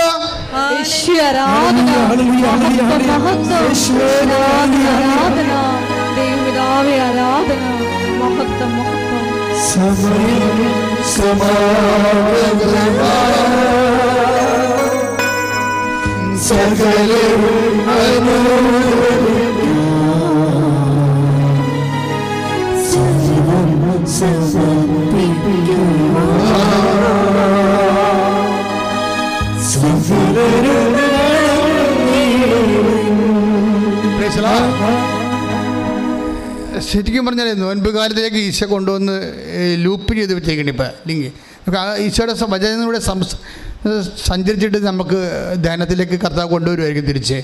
ഈ നോൻപ് കാലമായതുകൊണ്ട് ആണിങ്ങനെ സംഭവിക്കണം തോന്നണം. ഞാൻ ഇന്ന് ഇവിടെ ഇരുന്ന് ആരാധന കൂടിയപ്പോഴേ എൻ്റെ മനസ്സിൽ വല്ലാത്തൊരു സങ്കടം വന്നു. ആരാധനയല്ല, അച്ഛൻ്റെ കുർബാന കൂടി കഴിക്കുമ്പോൾ ഞാനങ്ങനെ മനസ്സിൽ ഇങ്ങനെ കയ്യും കൂപ്പി ഇങ്ങനെ ഇരിക്കുകയായിരുന്നു. അതെന്ന് വെച്ചാൽ എൻ്റെ കയ്യിൽ നിന്നൊരു അബദ്ധം സംഭവിച്ചു. അതിപ്പോൾ ഈശോ എന്നെ ഓർപ്പിച്ചു. അപ്പം എനിക്ക് മനസ്സിലായി ഇപ്പം ഈശോ ഇപ്പോഴും അത് റൈറ്റ് ഓഫ് ചെയ്തിട്ട് എനിക്ക് മനസ്സിലായി. അതുകൊണ്ട് ഞാൻ പറഞ്ഞു ഈശോ ഇനി എന്ത് ചെയ്യുമെന്ന് ഞാൻ ചോദിച്ചു. അതെന്നുവെച്ചാൽ ഞാൻ 87 അച്ഛനായത്, ഞാൻ 85 അച്ഛനായത് അവസാനം. ഇപ്പോൾ 87 ഞാൻ ഈ കാട്ടൂർ പള്ളിയിൽ, ഈ പടിഞ്ഞാറ് വശത്തൊരു പള്ളിയുണ്ട്, അവിടെ ശുശ്രൂഷ ചെയ്തുകൊണ്ടിരിക്കുന്ന സമയത്ത് എൻ്റെ ഒരു അകന്ന ബന്ധു എന്നെ കാണാൻ വന്നു. എന്നെ കാണാൻ വന്നിട്ട് എന്നോട് സാമ്പത്തികമായ സഹായം ചോദിച്ചു. അപ്പം അന്ന് എൻ്റെ ശരിക്കും പറഞ്ഞാൽ പൈസ വളരെ കുറച്ച് പൈസയേ ഉള്ളൂ. എങ്കിലും എനിക്ക് ഈ ബന്ധുവിനെക്കുറിച്ച് അറിയാം. അയാൾ പലരോടും ഇങ്ങനെ ബന്ധുക്കളുടെ പൈസ വാങ്ങിക്കുന്ന ആളാണ്. പക്ഷെ പുള്ളിക്കാരൻ ആർക്കും ഒന്നും കൊടുക്കത്തുമില്ല, അങ്ങനെ ടൈപ്പാണ്. അപ്പം അതെൻ്റെ മനസ്സിലേക്ക് ആളെ പേഴ്സണൽ അറിയാവുന്ന കാരണം കിട്ടാനുള്ളതെന്നൊക്കെ കിട്ടണോടത്ത് മേടിച്ചെടുക്കുക, ആർക്കും ഒന്നും പുള്ളി കൈ നനച്ചൊന്നും ചെയ്യത്തുമില്ല. അപ്പം ഞാൻ പറഞ്ഞു ഈ പണി എനിക്കറിയാം, അതുകൊണ്ട് നിങ്ങളിനി ഞാൻ കാട്ടർ ചെയ്യത്തില്ലെന്ന് പറഞ്ഞു. പുള്ളിക്കാരൻ സങ്കടപ്പെട്ടു പോയി. ഇപ്പം കുർബാനയ്ക്ക് രാവിലെ പറഞ്ഞ് ആ കക്ഷിയുടെ സങ്കടം ഇപ്പോഴും കിടപ്പുണ്ടെന്ന് പറഞ്ഞു. ഞാൻ വല്ലാണ്ടായിപ്പോയി. നോൻപ് കാലമല്ലേ, നമ്മൾ മറന്ന സാധനമൊക്കെ കർത്താവ് മറന്നിട്ടില്ല. ഞാൻ മറന്നു പോയതാണ്, പക്ഷെ കർത്താവ് മറന്നിട്ടില്ല. ദൈവം ഒരു അപകടകാരിയാണ് ശരിക്കും. കമ്പ്യൂട്ടറിൻ്റെ അത് ഹാർഡ് ഡിസ്ക് അടിച്ചു പോകാം, ദൈവത്തിൻ്റെ ഹാർഡ് ഡിസ്ക് അടിച്ചിട്ടില്ല. ഇനി കഴിഞ്ഞ കാലങ്ങളിൽ ചെയ്ത് വെച്ചേക്കുന്നതെല്ലാം റീടേക്ക് ചെയ്യുന്നുണ്ട്. പക്ഷേ ഇപ്പോൾ എനിക്ക് സമയമുണ്ട് പരിഹാരം ചെയ്യാൻ. സമയമില്ലാത്ത സമയം വരും. അതുവരെ കാത്തു നിൽക്കാതെ അനുതാപപ്പെടാൻ വേണ്ടി കർത്താവ് നിങ്ങളെ പഴയ ഓർമ്മകളിലേക്ക് ക്ഷണിക്കുകയാണ്. ഇപ്പോഴേ അനുതാപത്തിൻ്റെ കാലത്ത് കഴിഞ്ഞ കാലങ്ങളിൽ മറ്റു മനുഷ്യരെ ദുഃഖിപ്പിച്ചത്. അപ്പോൾ കർത്താവിനോട് വേറെ ഒരു കാര്യം പറഞ്ഞു ആ സമയത്ത്. അപ്പോൾ എനിക്ക് തോന്നി ഞാൻ നീചനായിരിക്കുമെന്ന് തോന്നി. അത്രയ്ക്ക് എന്നോട് തന്നെ ഭയങ്കര സങ്കടം തോന്നി. ഞാൻ ഇങ്ങനെയൊക്കെ ചെയ്തോന്നോ. അവിടെ ഇരുന്ന് പറഞ്ഞു ഇന്ന് മുഴുവനും എന്നെ കുറ്റം പറയുകയായിരുന്നു കർത്താവ്. അവിടെ മുഴുവനും എന്നോട് പറഞ്ഞ രണ്ടാമത്തെ കാര്യം ഞാൻ അമ്പലപ്പുഴ ഇരിക്കുമ്പോൾ സംഭവിച്ച കാര്യമാണ്. അപ്പോൾ അന്ന് ഈ വള്ളക്കാരെ കുത്തി പ്രാർത്ഥിക്കാൻ വരും. ഞാനാണെങ്കിൽ നിങ്ങൾക്കറിയാമല്ലോ, വിശന്നാൽ പിന്നെ എനിക്ക് സങ്കടം, എനിക്ക് ഈ അൾസറൊക്കെ പിടിച്ച് വലിയ ഒരു അരിശമായിരിക്കും ഭയങ്കര. അപ്പം ഞാനിങ്ങനെ പള്ളിയിലെ കുർബാന അന്ന് 1.5 മണിക്കൂറാണ് കുർബാന, 1:45 ആവും. കാറ്റഗീസവും ഈ അറിയിപ്പും ഒക്കെ കഴിയുമ്പോൾ ഞാൻ ഒരു കണക്കിനടുത്തിട്ട് കാപ്പ് പിടിക്കാൻ വേണ്ടി ഓടി എൻ്റെ മേടയിൽ കയറണത്. അപ്പോൾ ഒരു ചേട്ടാ നിർത്തിയെടുക്കൊണ്ട് അച്ഛാ 100 രൂപ വേണമെന്ന് പറഞ്ഞ്. ഞാൻ പറഞ്ഞ് താഴ്പോടെന്ന് പറഞ്ഞ്, ഇത് ആൾക്കാരൊക്കെ മാറട്ടെന്ന് പറഞ്ഞ്. പെട്ടെന്ന് പറഞ്ഞ് താമ്പോളൂ ആൾക്കാരൊക്കെ മാറട്ടെ. അച്ഛാ ആൾക്കാർ എന്നെ കാണാൻ വേണ്ടി അതിനേക്കാൾ ഇങ്ങനെ നിൽക്കുകയാണ്. പിന്നെ ഞാൻ അത്രയും ഉദ്ദേശിച്ചില്ലായിരുന്നു. ഞാൻ ഉദ്ദേശിച്ചത് എന്താണ്, അകത്തൊരു കാപ്പിയെ കുടിച്ച് ശരീരമൊക്കെ തണുത്തിട്ട് വന്നിട്ട് ഈ ആൾക്കാരൊക്കെ എടുത്തിട്ട് ഇയാൾക്ക് കൊടുത്ത് വിടാൻ. ഞാൻ എല്ലാ ആഴ്ചയും കൊടുക്കണമാണ് പൈസ. പക്ഷേ എനിക്ക് ഇഷ്ടപ്പെടാതിരുന്നത് ഈ ആൾക്കാരുടെ തിക്കിൽ ആൾക്കാരെല്ലാം എന്നെ കാണാൻ വന്ന് നിൽക്കുകയാണ്. അതായത് എന്നെ കാണാൻ ആത്മീയമായ കാര്യത്തിനല്ലാതെ ഭൗതികമായ കാര്യത്തിന് വന്നവൻ ആത്മീയ കാര്യത്തിൽ വന്നേക്കാൾ ഇടിച്ചതല്ലി മുമ്പിൽ വന്നപ്പോൾ എനിക്ക് വിറഞ്ഞത്. പക്ഷേ ഇങ്ങനെ വിറഞ്ഞെങ്കിലും പിന്നീട് ഈ ആൾക്കാരെല്ലാം പോയി കഴിഞ്ഞിട്ട് അയാളെ കണ്ടില്ല. പിന്നെ 8 മാസം കഴിഞ്ഞപ്പോൾ അയാളുടെ ലക്ഷണമുള്ള ഒരു ചേട്ടായി എൻ്റെ അടുത്ത് വന്ന്. അപ്പോൾ ഞാനോർത്ത് അയാളുടെ ലക്ഷണമാണ് ഇയാൾക്ക്. അപ്പോൾ എന്നിട്ട് സംസാരിച്ചുകൊണ്ടിരിക്കുന്ന സമയത്ത് പറഞ്ഞ്, അച്ഛാ എൻ്റെ അപ്പൻ അച്ഛനെ എപ്പോഴും വന്ന് കാണാറുണ്ട്, എൻ്റെ അപ്പനെ അച്ഛനെ ഒത്തിരി സഹായിച്ചിട്ടുണ്ട്. പിന്നെ എൻ്റെ അച്ഛൻ ഇവിടെ വന്ന് വെച്ചും പോയ ദിവസം മരിച്ചു പോയെന്ന് പറഞ്ഞ് വീട്ടിൽ. അപ്പോഴേ അവസാന കാലമായിരുന്നു അങ്ങേരുടെ. അപ്പോൾ എനിക്ക് അവസാനം അദ്ദേഹത്തിനെ സഹായിക്കാൻ കഴിഞ്ഞില്ല. അതിപ്പോൾ രാവിലെ ഈശോ പറഞ്ഞു, അന്ന് നിന്നെ അത്രയും ദേഷ്യപ്പെടേണ്ട കാര്യമില്ല. ഇനി ദേഷ്യപ്പെട്ടില്ല, മാറി നിൽക്ക്, ആൾക്കാരോട് വിട്ടിട്ട് ഞാൻ തരാമെന്നാണ് ഞാൻ ഉദ്ദേശിച്ചത്. പക്ഷെ അതും ദൈവം ഉൾക്കൊള്ളുന്നില്ല.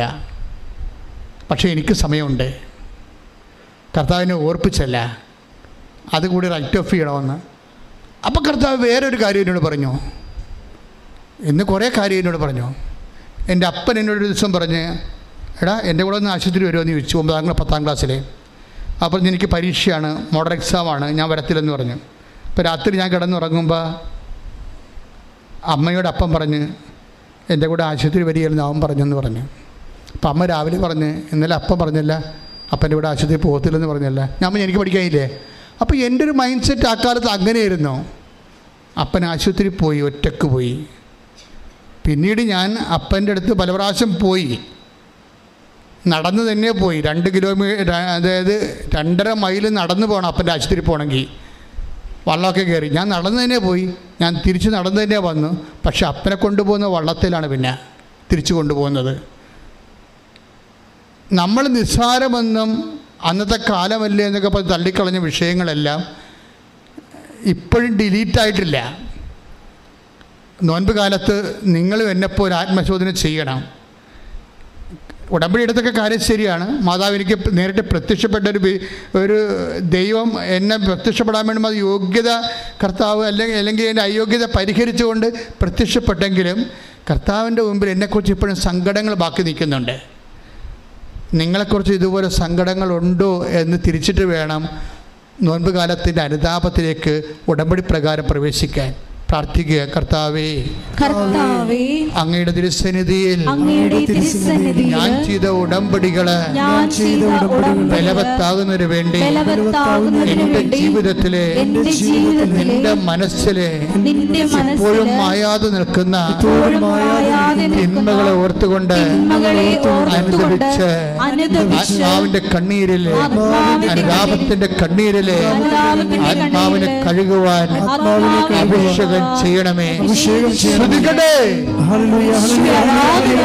മഹത്വം മഹത്വം ഞങ്ങൾക്ക് ആഴമായ നൽകണമേ, ശുദ്ധീകരിക്കണമേ, സ്വന്തമാക്കണമേ.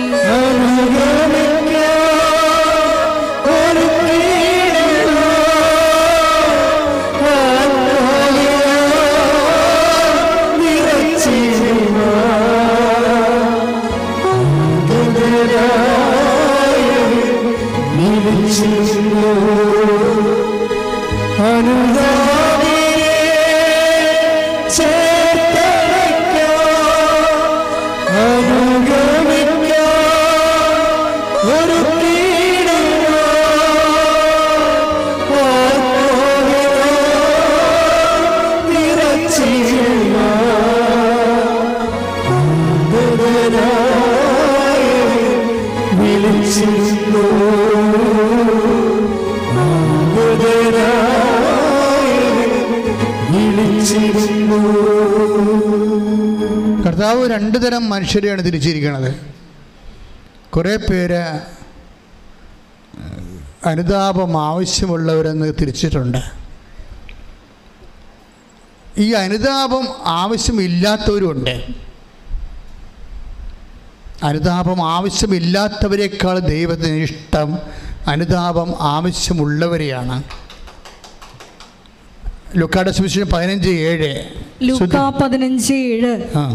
അനുതാപം ആവശ്യമില്ലാത്ത 99 നീതിമാന്മാരെ കുറിച്ച് എന്നതിനേക്കാൾ അനുതപിക്കുന്ന ഒരു പാപിയെ കുറിച്ച് സ്വർഗത്തിൽ കൂടുതൽ സന്തോഷമുണ്ടാകുമെന്ന് ഞാൻ നിങ്ങളോട് പറയുന്നു.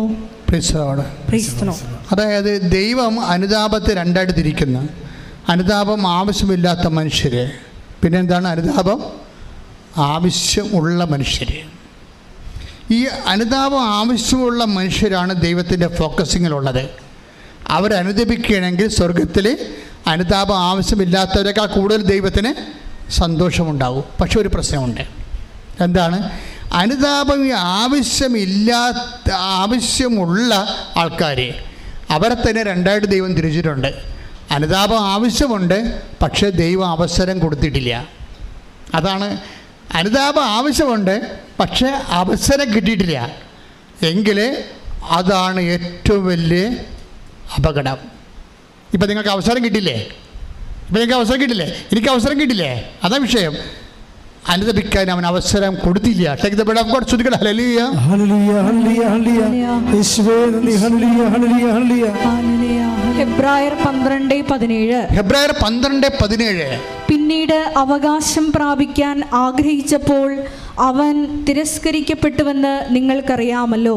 യേശുവിന്റെ കാര്യമാണ്. കണ്ണീരോടെ അവൻ അത് ആഗ്രഹിച്ചെങ്കിലും അനുദപിക്കാൻ അവന് അവസരം ലഭിച്ചില്ല. ട്രാജഡി കണ്ട. മനുഷ്യരെങ്ങനെയാണ് രണ്ടായിട്ട് തിരിക്കുന്നത്? ഒന്ന്, അനുതാപം ആവശ്യമില്ലാത്തവർ വിശുദ്ധന്മാരായിരിക്കാം, പക്ഷേ അവരെക്കാൾ ദൈവത്തിന് സന്തോഷം ആരാണ്? പാപിയുടെ അനുതാപം ആവശ്യമുള്ളവരെയാണ്. ഈ അനുതാപം ആവശ്യമുള്ളവർ തന്നെ രണ്ട് തരമുണ്ട്. എന്താണ്? അനുദപിക്കാൻ അവസരം കൊണ്ട് കിട്ടിയവരും കിട്ടാത്തവരും. അത് ഈ അനുദപിക്കാൻ ആവശ്യമുണ്ടായിട്ടും അവസരം കിട്ടാത്തവരാണ് ശരിക്കും പറഞ്ഞാൽ ഭൂമിയിൽ വെച്ച് തന്നെ നരകത്തിന് അടിപ്പെട്ടു പോകുന്ന ആൾക്കാർ. അതുകൊണ്ട് അവസരം മുതലാക്കാൻ നോക്കണം. നിങ്ങൾ പല അവസരങ്ങളും ജഡിക മനുഷ്യൻ മുതലാക്കുന്നുണ്ട്. കണ്ണിന് ദുരാശ, ശരീരത്തിന് ദുരാശ, ജീവിതത്തിൻ്റെ അഖണ്ഡ കൊണ്ടുണ്ടാക്കുന്ന പല അവസരങ്ങളും നമ്മൾ മുതലാക്കും.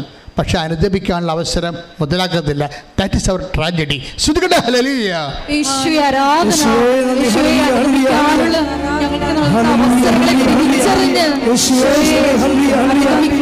ആരാധനയിലൂടെ ഞങ്ങളെ അഭിഷേകം ചെയ്യണമേ. ഹല്ലേലൂയ.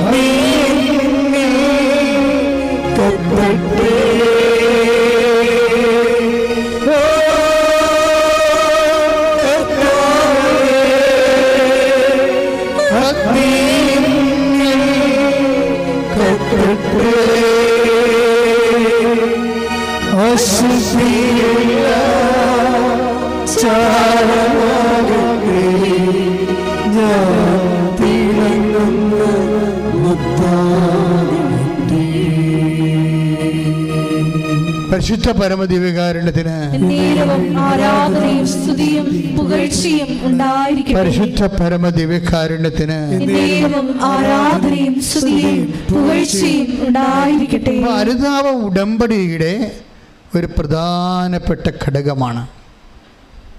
ഇപ്പോഴും ലിയ സെബാസ്റ്റ്യൻ എന്താണ് 500 രൂപയ്ക്ക് 1000 രൂപ അവൾക്ക് കിട്ടി.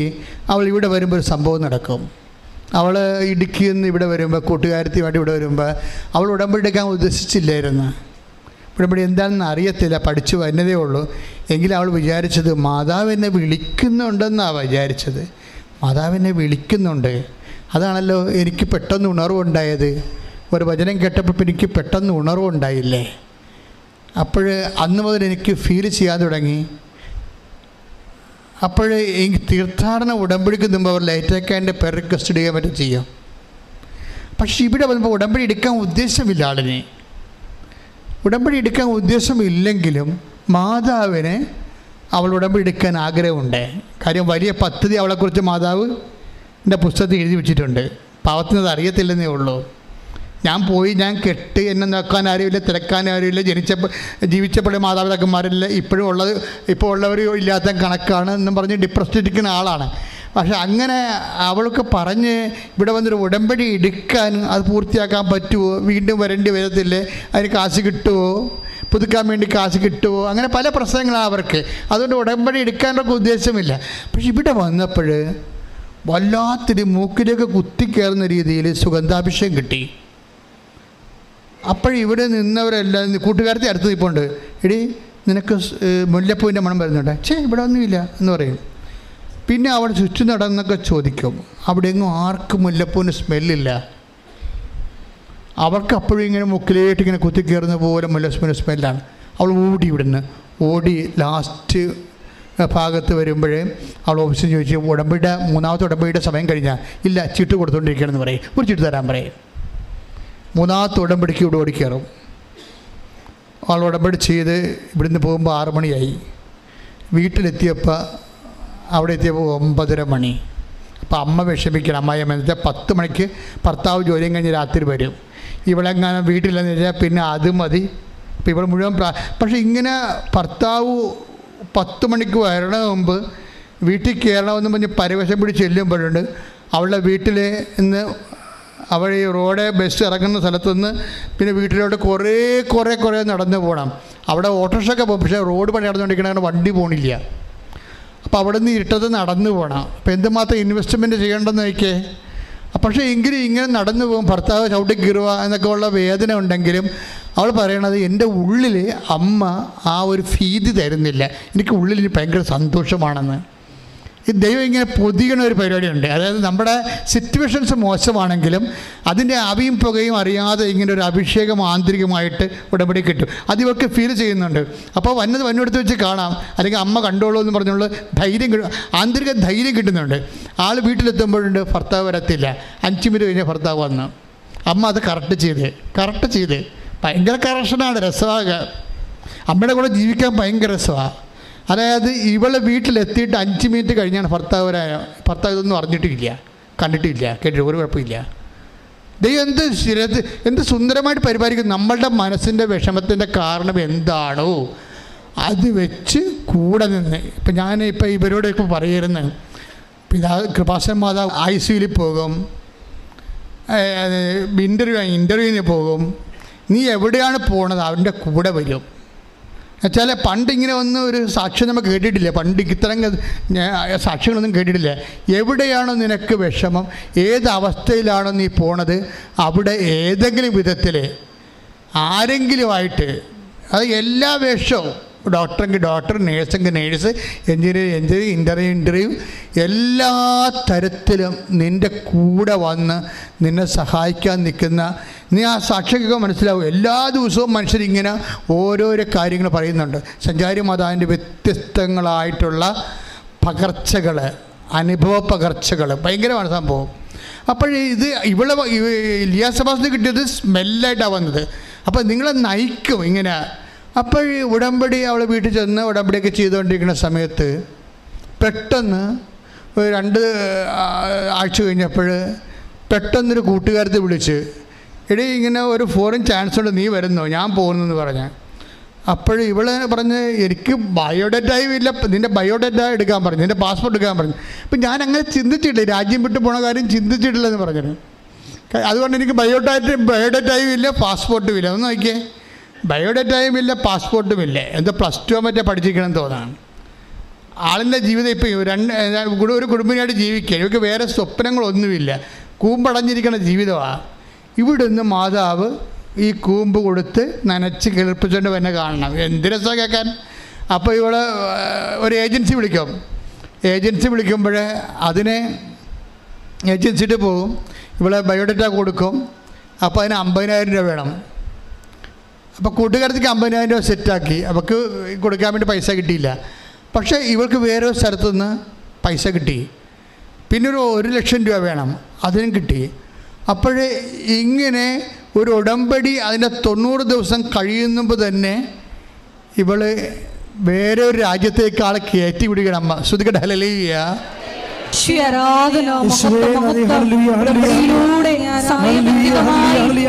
കാര്യങ്ങൾ ചെയ്യുന്ന മാതാവിന്റെ സ്നേഹത്തിന് നന്ദി പറയുന്നു. ഈശ്വരാ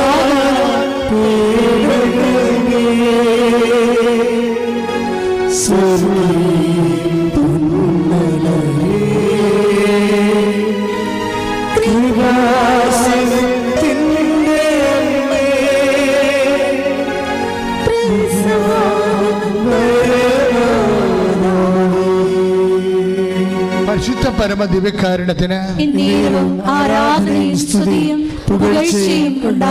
ഇതിന് ഇവൾക്ക് ഹെൽപ്പ് ചെയ്തിരിക്കുന്ന ഒരു വചനം, നിങ്ങളെ 0- അമ്മ നിങ്ങളുടെ ജീവിതം ഏറ്റെടുത്താൽ നിങ്ങളെ ഉയർത്തിക്കൊണ്ടുവരും. അങ്ങനൊരു വചനമുണ്ട്. ദൈവവചനമല്ല, അച്ഛൻ പറഞ്ഞതാണ്. എനിക്കിങ്ങനെ അമ്മ തോന്നിപ്പിക്കുന്നതാണല്ല, മനുഷ്യൻ്റെ ജീവിതത്തിലെ അമ്മ തോന്നിപ്പിക്കുന്ന ദൈവ വചനങ്ങളോട് സാരൂപ്യമുള്ള ദൈവവചനങ്ങളുടെ ജീവനും അതുപോലെ തന്നെ അതിൻ്റെ ഓജസ്സും അതിൻ്റെ ന്യൂക്ലിയസൊക്കെ വെച്ചിട്ട് ഞാൻ ഇന്നത്തെ ജീവിതവുമായിട്ട് ബന്ധപ്പെടുത്തി മാംസധാരണമാണ് നമ്മളിത് ചെയ്യണത്. അപ്പോൾ അമ്മ എന്താ പറഞ്ഞത്, നിങ്ങൾ 0- ആണെങ്കിലും അപ്പോൾ അവൾ 0- അവളുടെ ലൈഫ് മൊത്തം നോക്കുമ്പോൾ 0 അല്ല, 0- ഈ 0- നിന്ന് ഒരാളെ ഉയർത്തിക്കൊണ്ടുവന്നിട്ട് അവൾക്ക് അവളുടെ സ്വപ്നങ്ങൾക്ക് ചിറക് കൊടുത്തിട്ട് അവളെ ഇങ്ങനെ സ്വതന്ത്രമായിട്ട് അവളുടെ ജീവിത ലക്ഷ്യങ്ങളിലേക്ക് മാതാവ് പറത്തിക്കൊണ്ട് പോണ കാഴ്ച, ഇത് ഇപ്പോഴ് 100 മനുഷ്യരുടെ അനുഭവങ്ങളാണ്. ഞാനെന്താ ഇങ്ങനെ നിങ്ങളോട് സംസാരിക്കുന്നത് വെച്ച് കഴിഞ്ഞാൽ, ഒന്നും തീർന്നു പോയിട്ടില്ല, ഒന്നും തകർന്നു പോയിട്ടില്ല. അമ്മ ജീവിച്ചിരിക്കുന്നിടത്തോളം കാലം, അമ്മയുടെ മധ്യസ്ഥത്തിന് യേശു ചെവി കൊടുക്കുന്നിടത്തോളം കാലം എനിക്കും നിങ്ങൾക്കും ജീവിതമുണ്ട്. കൈയടിച്ച് സ്തുതിക്കട്ടെ. അമ്മയുടെ സാന്നിധ്യത്തിന്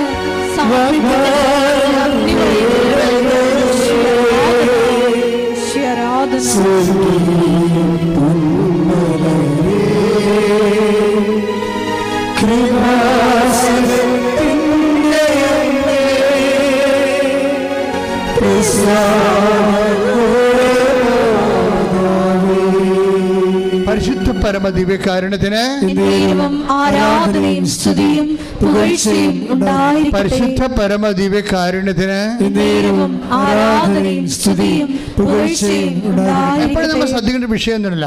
അതായത് ഇപ്പം എലിയ സെബാസ്റ്റ്യൻ ലൈഫിൽ എന്താ സംഭവിച്ചത്?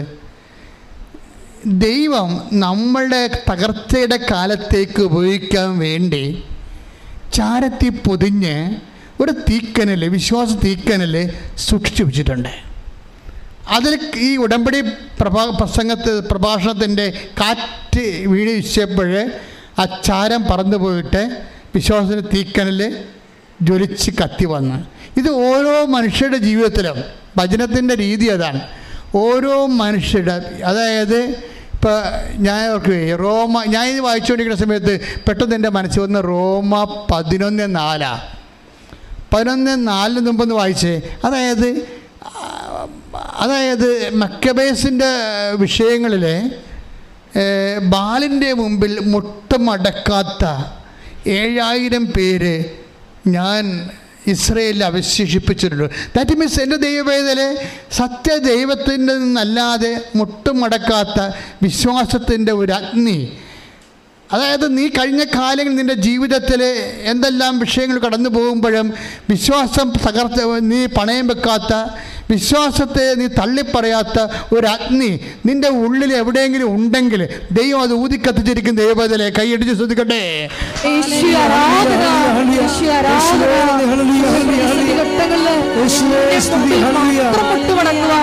ആരാധനയിലൂടെ ഞങ്ങളെ അഭിഷേകം ചെയ്യണമേ.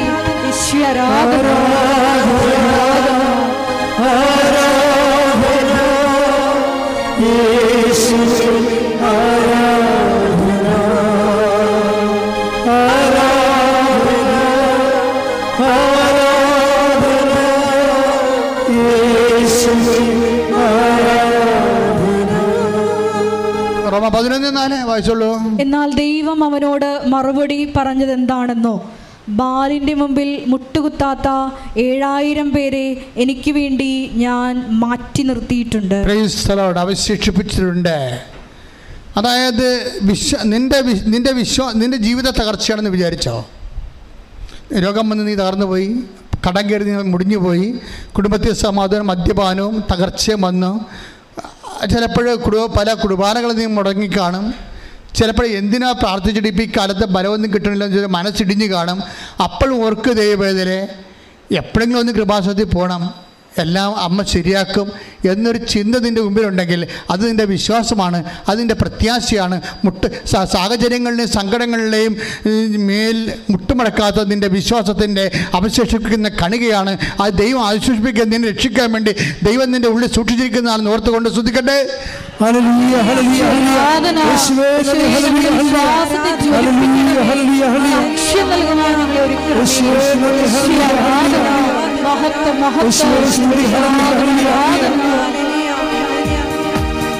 കൈയടിച്ചുകൊണ്ട്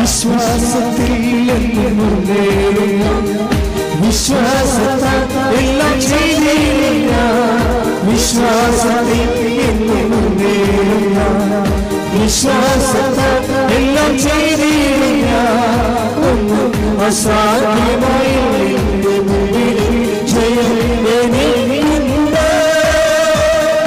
ഒന്നും അസാധ്യമായി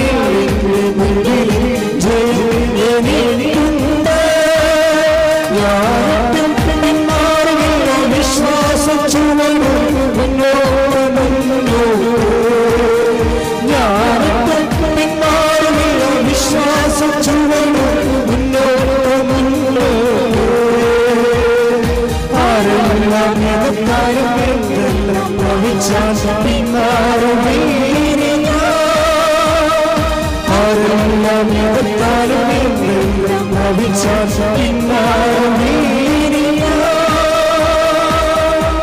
തകർച്ചയുടെ കാലത്ത് രക്ഷപ്പെടാനുള്ള മാർഗം എന്താ ബൈബിൾ പറയണത്? നിന്നിൽ അവശേഷിപ്പിച്ചിരിക്കണത് എന്താണെന്ന് നോക്കണം. ദൈവം ബാലിൻ്റെ മുമ്പിൽ മുട്ടുമടക്കാത്ത 7000 പേരെ ഞാൻ ഇസ്രയേലിൽ അവശേഷിപ്പിച്ചിട്ടുണ്ട്. അവരിലൂടെയായിരിക്കും ഇസ്രയേലിൻ്റെ വീണ്ടെടുപ്പ് നടക്കാൻ പോണത്. ദൈവമേ, എൻ്റെയും നിൻ്റെയും തകർച്ചയിൽ നിന്ന് ദൈവം നിന്നെ വീണ്ടെടുക്കണത് നീ വിശ്വാസത്തിൻ്റെ പേരിൽ. ചിലപ്പോൾ ദൈവസ്നേഹമായിരിക്കും അവശേഷിപ്പിച്ചിരിക്കണത്. നിനക്ക് തകർച്ചയുണ്ട്, രോഗമുണ്ടെങ്കിൽ ഇപ്പോഴും നിനക്ക് വിശ്വാസം അവശേഷിച്ചിട്ടുണ്ടല്ലേ? നിനക്ക് തകർച്ചയുണ്ട്, രോഗമുണ്ട്, വീട്ടിൽ കുടുംബത്തിൽ സമാധാനം ഇല്ലെങ്കിലും നിൻ്റെ പള്ളിയിലെ പോക്ക്, കുർബാനക്കട നീ മുടക്കിയിട്ടില്ല, ദൈവം എന്നുള്ള വിളി നീ മുടക്കിയിട്ടില്ല, അത് അവശേഷിപ്പിച്ചിരിക്കണതാ. നീക്ക് കടമുണ്ട്, അതുപോലെ തന്നെ രോഗങ്ങളുണ്ടെങ്കിലും നിന്റെ ദാനധർമ്മം നീ മുടക്കിയിട്ടില്ല. അതായത് നിനക്ക് തകർച്ചയുണ്ട്, നിനക്ക് കടമാണ്, കടത്തുമേ കടമാണ്, എങ്കിലും ആരെങ്കിലും എന്തെന്ന് ചോദിച്ചാൽ നീ നിൻ്റെ കയ്യിലുള്ളത് കൊടുക്കും, നീ അവശേഷിപ്പില്ല. അതാണ് സ്മിർനായിലെ സഭയ്ക്ക് പറയണത്. അതായത് നീ നിന്നിൽ അവശേഷിപ്പിച്ചിരിക്കുന്നതിന് വെളിപാട് 3:2 എടുത്ത് ശ്രുതികട. വെളിപാട് 3:2. ഉണരുക പറഞ്ഞേ. നിന്നിൽ ആസന്ന മരണമായി അവശേഷിക്കുന്നതിനെ ഉത്തേജിപ്പിക്കുക.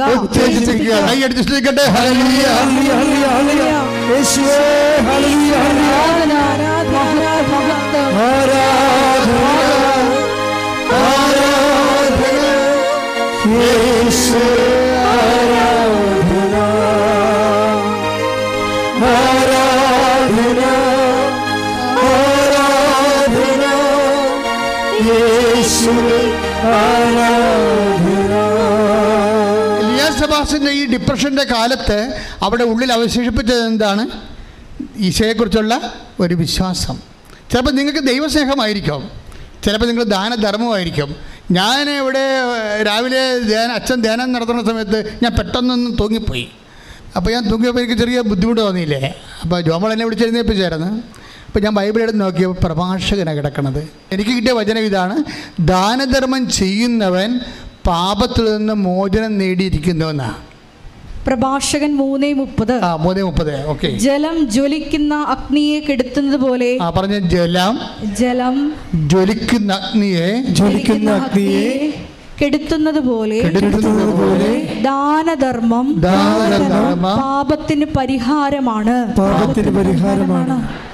അതായത് അപ്പം ഞാൻ ഓർത്ത്, ദൈവമേ, ഉടമ്പടിയിൽ എന്തുമാത്രം മനുഷ്യരാണ് ദാനധർമ്മങ്ങൾ ചെയ്യുന്നത്.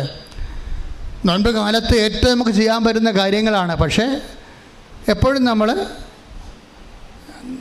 ആ ദാനധർമ്മത്തിൻ്റെ ഒരു രഹസ്യാത്മകത ഉണ്ട്. അതുപോലെ തന്നെ അത് കൊടുക്കുന്ന അർഹതപ്പെട്ട ആളായിരിക്കണം. അങ്ങനെ കുറച്ച് കാര്യങ്ങളുണ്ട്. എങ്കിലും ഈ നോൻപ് കാലത്തിൻ്റെ അരൂപി നിങ്ങളുടെ ഉടമ്പടിയെ സാധാരണ കാലത്തെ ഉടമ്പടിയേക്കാളും നോൻപ് കാലത്തെ ഉടമ്പടിയെ ജ്വലിപ്പിക്കാനുള്ള സാധ്യത അതായത് ഒരു മനുഷ്യന് ദൈവാനുഗ്രഹം നിറയേണ്ട ഒത്തിരി കാര്യങ്ങൾ ശ്രദ്ധയോടെയും അർത്ഥവത്തായിട്ടും ചെയ്യാൻ പറ്റിയ ഒരു അനുയോജ്യമായൊരു കാലമാണ് നോൻപ് കാലം. പാപം ചെയ്തിട്ട് പിന്നെ ദാനധർമ്മം ചെയ്യാം, പാപം ചെയ്തിട്ട് പിന്നെ ദാനധർമ്മം ചെയ്യാം, പരിഹാരമാകുമ്പോൾ എന്നല്ല.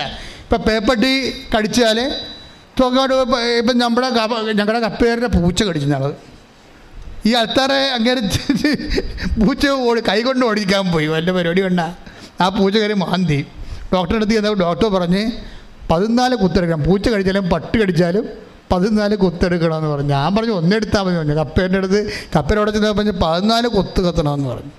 ആ പൂച്ച കാരണം പൂച്ചക്ക് ആപ്പാടെ 4 നഖവേ ഉള്ളു, കപ്പേൻ്റെ 14 കുത്തു. എൻ്റെ അടുത്ത് പറഞ്ഞ് 14 കുത്ത് കുത്തിയെന്ന് പറഞ്ഞു. ഞാനൊരു കാര്യം ചോദിക്കട്ടെ, ഈ 14 കുത്ത് ഈ പൂച്ച കടിച്ചാലും പേപ്പട്ടി കടിച്ചാലും മരുന്നുണ്ട്, 14 കുത്ത് വെച്ചാൽ മതിയെന്ന് വിചാരിച്ചുകൊണ്ട് നിങ്ങളെ പൂച്ചയെ കൊണ്ട് പിന്നെ കടുപ്പിക്കുക, പിന്നെയും പൂച്ചയെ കൊണ്ട് മാന്തിക്കുക? ഇല്ല, ആ ബിസിനസ് അവസാനിപ്പിക്കും. പാപത്തിന് ദാനധർമ്മം പ്രതിവിധിയാണെന്ന് പറഞ്ഞുകൊണ്ട് വീണ്ടും ആരെങ്കിലും പാപം ചെയ്യുക? ഇല്ല. അപ്പോൾ നോൻപ് കാലം പാപം അവസാനിപ്പിക്കേണ്ട ഒരു കാലമാണ്. പാപ സാഹചര്യങ്ങളിൽ നിന്ന് ഒഴിഞ്ഞു മാറേണ്ട ഒരു കാലമാണ്. വിശുദ്ധിയോടെ ജീവിക്കുമ്പോൾ മറ്റുള്ളവരെങ്ങനെ ജീവിക്കുന്നു എന്നല്ല, ദൈവത്തെ അറിഞ്ഞ നിന്നോടാണ് അക്കൗണ്ടബിൾ ആകണത്. കാര്യം നിനക്ക് അനുതാപം ആവശ്യമുണ്ട്, അവസരവുമുണ്ട്, ഇല്ലേ? ഇനി അനുതാപം ആവശ്യമുണ്ട്, അവസരമില്ലാത്ത ഒത്തിരി പേരുണ്ട്. അവരുടെ കാര്യം ദൈവം സംസാരിക്കണില്ല. അവർ പണ്ടേ ദൈവത്തിൻ്റെ മുക്കിൽ നിന്ന് പോയ ആൾക്കാരാണ്. അവർ പറഞ്ഞാൽ നീ കേൾക്കേണ്ട ആവശ്യമില്ല. മനസ്സിലായല്ലേ? എഴുന്നേൽക്കുക. എൻ്റെ പ്രിയപ്പെട്ടവരെ, രോഗസൗഖ്യ പ്രാർത്ഥനയ്ക്ക് പ്രവേശിക്കുകയാണ്.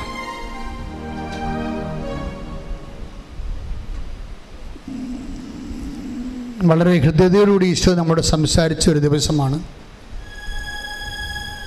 നമ്മുടെ ജീവിതത്തെയും നോൻപ് കാലത്തെയും കണക്കിലെടുത്തുകൊണ്ട് കർത്താവ് നമുക്ക് ഉപദേശം നൽകിയത് അനുതാപത്തിൻ്റെ അവസരത്തിനൊത്ത് നിങ്ങൾ ഉയർന്ന് ദൈവത്തിൻ്റെ ഉള്ളിൽ നിങ്ങളെക്കുറിച്ച് സ്വർഗം സന്തോഷിക്കേണ്ട ഒരു കാലമാണിത്.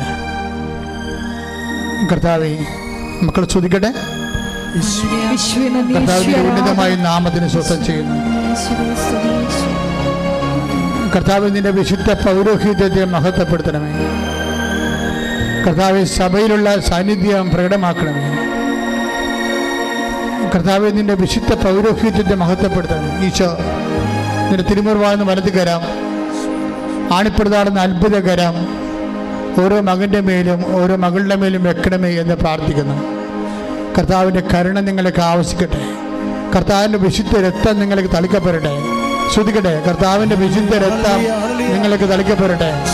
കർത്താവിൻ്റെ വിശുദ്ധ രക്തം നിങ്ങൾക്ക് തളിക്കപ്പെടട്ടെ. കർത്താവിൻ്റെ വിശുദ്ധ രക്തം ഉച്ച മുതൽ ഉള്ളംകാല് വരെ കർത്താവിൻ്റെ വിശുദ്ധ രക്തം നിങ്ങൾക്ക് തളിക്കപ്പെടട്ടെ. ഉച്ച മുതൽ ഉള്ളംകാല് വരെ കർത്താവിൻ്റെ രക്തം നിങ്ങൾക്ക് തളിക്കപ്പെടട്ടെ. ഉച്ച മുതൽ ഉള്ളംകാല് വരെ കർത്താവിൻ്റെ രക്തം പടർന്നിറങ്ങട്ടെ. മാർഗരോഗങ്ങൾ, തീരാവ്യാധികൾ, ജീവിത ദുരിതങ്ങൾ യേശു ക്രിസ്തുവിന്റെ നാമത്തിൽ മാറിപ്പോകട്ടെ. കർത്താവേ, നിന്റെ വിശുദ്ധ പൗരോഹിത്യത്തെ മഹത്വപ്പെടുത്തണമേ. പിൻകഴുത്തിലെ വേദന, സ്പോണ്ടിലോസിസ്, കർത്താവെ, പിൻകഴുത്തിൽ മുഴ പോലെ ഇരിക്കുന്ന സ്ത്രീയെ കർത്താവ് സുഖപ്പെടുന്നത് കാണിക്കുന്നുണ്ട്. കർത്താവിൻ്റെ കരുണ ചൊരിയണമേ. കർത്താവിൻ്റെ ശക്തി, ആന്തരിക അവയവങ്ങൾ ഓപ്പറേഷന് വേണ്ടി നിശ്ചയിച്ച രോഗികൾ അവരുടെ ഓപ്പറേഷൻ മാറ്റിവെക്കുന്നതായിട്ടും വേണ്ടെന്ന് പറയുന്നതായിട്ടും ഈശോ കാണിക്കുന്നുണ്ട്. 8 പേരെ കാണിക്കുന്നുണ്ട്. അങ്ങനെ 8 പേരെ കാണിക്കുന്നുണ്ട്. കർത്താവ്, തളർന്നുപോയ കൈകൾ, ബ്ലോക്കായിട്ടുള്ള ശ്വാസകോശങ്ങൾ, കർത്താവ്, ചുരുങ്ങുന്ന പതിര, വലുതാകുന്ന ഷ്രിങ്ക് ചെയ്യുന്ന കിഡ്നികൾ, ചെറുതാകുന്ന ശ്വാസകോശങ്ങൾ, കർത്താവ്, ശരീരത്തിലെ ബ്ലോക്കുകൾ, സിസ്റ്റുകൾ, കർത്താവ്, തലച്ചോറിൻ്റെ ബ്ലോക്കുകൾ, കർത്താവ്, അങ്ങനെ തിരുസരി സാധിച്ച് പ്രാർത്ഥിക്കുന്ന ഈശോ ഈശോ ഈശോ സ്പർശിക്കണമേ. കർത്താവ്, മാർഗരോഗങ്ങൾ, ആന്തരിക അവയവങ്ങൾ, അസുഖങ്ങൾ, ചെറിയ അസുഖങ്ങൾ, കർത്താവെ, 2 പേരെ കർത്താവ് മരണക്കിടക്കയിൽ നിന്ന് കർത്താവെ അങ്ങ് സംരക്ഷിക്കുന്ന നന്ദി പറഞ്ഞ കർത്താവെ. തൊണ്ടയിലെ അസുഖങ്ങൾ, തൈറോയ്ഡ് രോഗങ്ങൾ, ടോൺസിൽ രോഗങ്ങൾ, തൊണ്ടയിലെ ക്യാൻസർ കർത്താവിൻ്റെ നാമത്തിൽ മാറിപ്പോകട്ടെ. തൊണ്ടയിലെ ക്യാൻസർ, തൈറോയ്ഡ് രോഗങ്ങൾ, ശ്വാസകോശ രോഗങ്ങൾ, ഉദര രോഗങ്ങൾ, ഉദരത്തിൽ കല്ലുപോലെ രോഗങ്ങൾ, മൂത്രാശയ രോഗങ്ങൾ, ഗർഭാശയ രോഗങ്ങൾ, അൾസർ രോഗങ്ങൾ യേശുവിൻ്റെ പരിശുദ്ധ രക്തത്താലും യേശുവിൻ്റെ ഉന്നതമായ നാമത്തിൽ മാറിപ്പോകട്ടെ. ശ്രുതിക്കട്ടെ, ശ്രുതിക്കട്ടെ.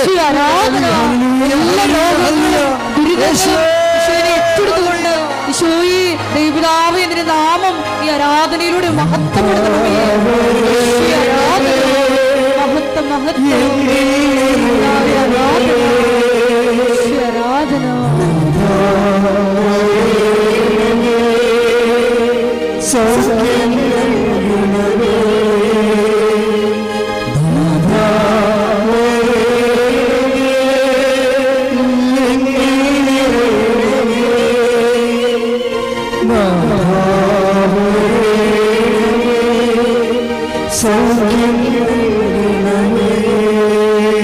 പരിശുദ്ധ പരമദിവ്യകാരുണ്യത്തിന് എൻ്റെ മക്കളെ സന്തോഷമായിരിക്കണം. കർത്താവ് ഇത്രയും വചനങ്ങൾ നൽകിയിട്ടുണ്ടെങ്കിൽ നിലനിൽപ്പിൻ്റെ വരമാണ് ഈശോ നൽകിയത്. അനുതാപിക്കുന്ന ആൾക്കാരെ കർത്താവ് പലതായിട്ട് തിരിച്ചു. ആവശ്യമില്ലാത്തവരുണ്ട്, ആവശ്യമുള്ളവരുണ്ട്, ആവശ്യമുള്ളവർക്ക് അവസരമുള്ളവരുണ്ട്, അവസരമില്ലാത്തവരുണ്ട്. ഇതെല്ലാം കർത്താവ് തിരിച്ചത് അത്താറയുന്നുകൊണ്ടാണ് നിങ്ങൾ ഓർക്കണം. അതുകൊണ്ട് തന്നെ അനുതാപത്തിലേക്ക് കടന്നു വരാൻ വേണ്ടി നമ്മൾ പ്രാർത്ഥിക്കുന്നു. ഇപ്പോൾ നമ്മൾ പ്രാർത്ഥിക്കാൻ പോകുന്ന വിഷയങ്ങൾ, ഒത്തിരിയേറെ മക്കൾ ഭൗതികമായ സാഹചര്യത്തിൽ ഞെരുങ്ങുന്നവരുണ്ട്, ജോലിയില്ലാത്തവരുണ്ട്, ജപ്തി നടപടി നേരിടാൻ പോകുന്നവരുണ്ട്, ലേലത്തിൽ വസ്തുക്കൾ വെച്ചു പോയവരുണ്ട്, കർത്താവ് വിദേശങ്ങളിലേക്ക് പോകാൻ ആഗ്രഹിച്ചിട്ട് പോകാൻ പറ്റാതെ തോറ്റുപോയവരുണ്ട്, പരീക്ഷയ്ക്ക് പണം കൊടുത്ത് കിട്ടാത്തവരുണ്ട്, പണം കൊടുക്കാൻ ഇല്ലാത്തവരുണ്ട്, തിരിച്ചു പോരാൻ പറ്റാത്തവരുണ്ട്. ഇങ്ങനെ വ്യത്യസ്തങ്ങളായ മേഖലകൾ.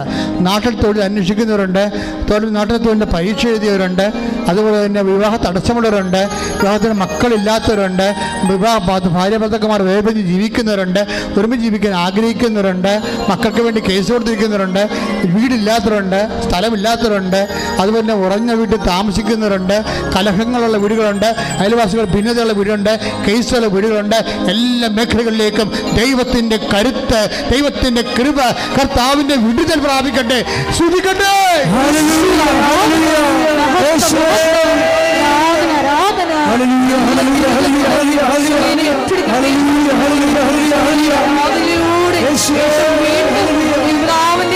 അമ്മയുടെ നാമം മഹത്വപ്പെടുവാൻ കരുണയാണ്.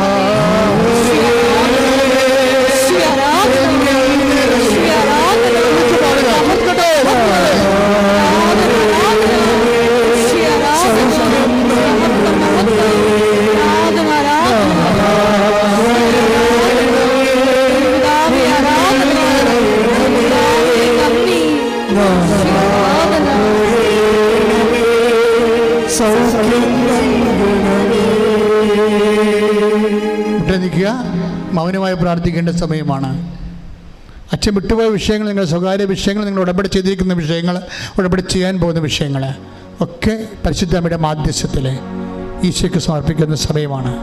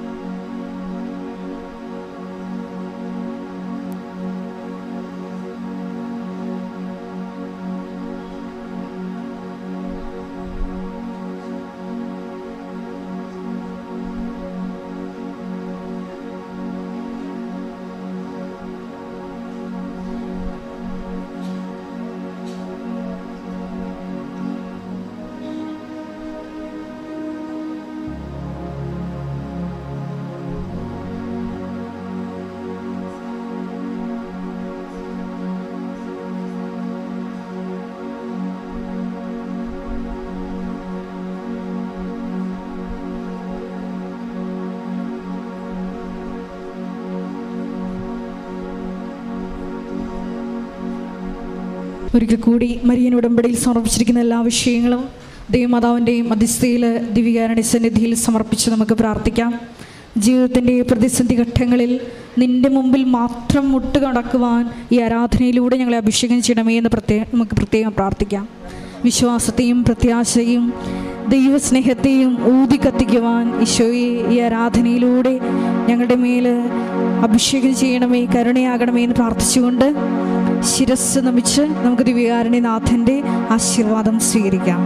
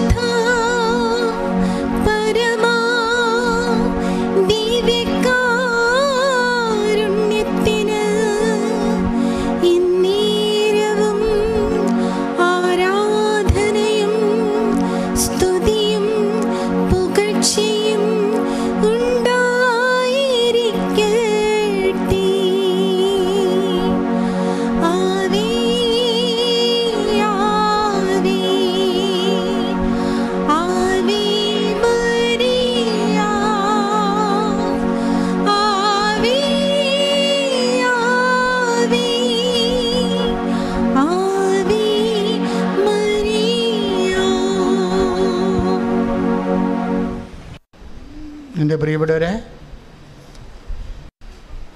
തിങ്കൾ, ചൊവ്വ, ബുധൻ, വെള്ളി, ശനി ദിവസങ്ങളിലാണ് അച്ഛൻ ആൾക്കാരെ കാണുന്നത്.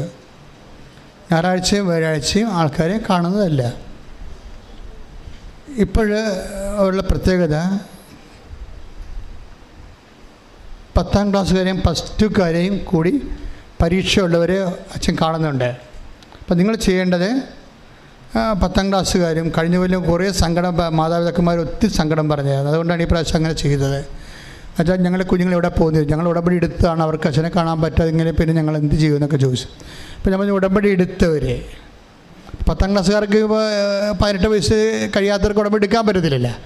അപ്പോൾ അവിടെ മാതാപിതാക്കന്മാർ ഉടമ്പടി എടുത്തിട്ട് മക്കളുടെ ഹോൾ ടിക്കറ്റുമായിട്ട് അവർ വരിക. നമുക്ക് ഹോൾ ടിക്കറ്റ് മതി. പിന്നെ ഉടമ്പടി എടുത്തതിൻ്റെ മാതാപിതാക്കന്മാർ ഉടമ്പടി എടുത്തതിൻ്റെ ഉടമ്പടി പേപ്പറും മതി. അത് പുതുക്കാത്തതാണെങ്കിൽ പഴയതാണെങ്കിൽ പുതുക്കിയേക്കണം, അത്രയേ ഉള്ളൂ. അവിടെ കാണിച്ചിരിക്കുമ്പോൾ ഹോൾ ടിക്കറ്റ് ഉണ്ടെങ്കിൽ തീർച്ചയായിട്ടും മക്കളുണ്ടാകണം, ഹോൾ ടിക്കറ്റ് ഉണ്ടാകണം. മക്കളെ വീട്ടിൽ ഇരുത്തിയിട്ട് അമ്മമാർ വരരുത്. പരീക്ഷ എഴുതാൻ ആരാ ഉള്ളത് അവരാ വരേണ്ടത്. അവരുടെ കയ്യിൽ +2ൻ്റെയും അതുപോലെ തന്നെ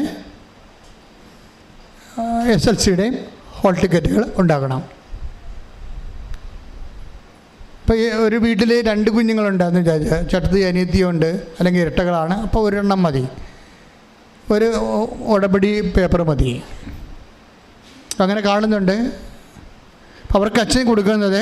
അപ്പോൾ ഇപ്പം ശ്രദ്ധിക്കേണ്ട കാര്യമാണ്, ഒന്ന് അവിടെ ബുദ്ധി ഓർമ്മശക്തിയും തെളിച്ച് കിട്ടാൻ വേണ്ടി ശൈത്യപൂശി പ്രാർത്ഥിക്കും, കയ്യൊപ്പ് പ്രാർത്ഥന നടത്തും.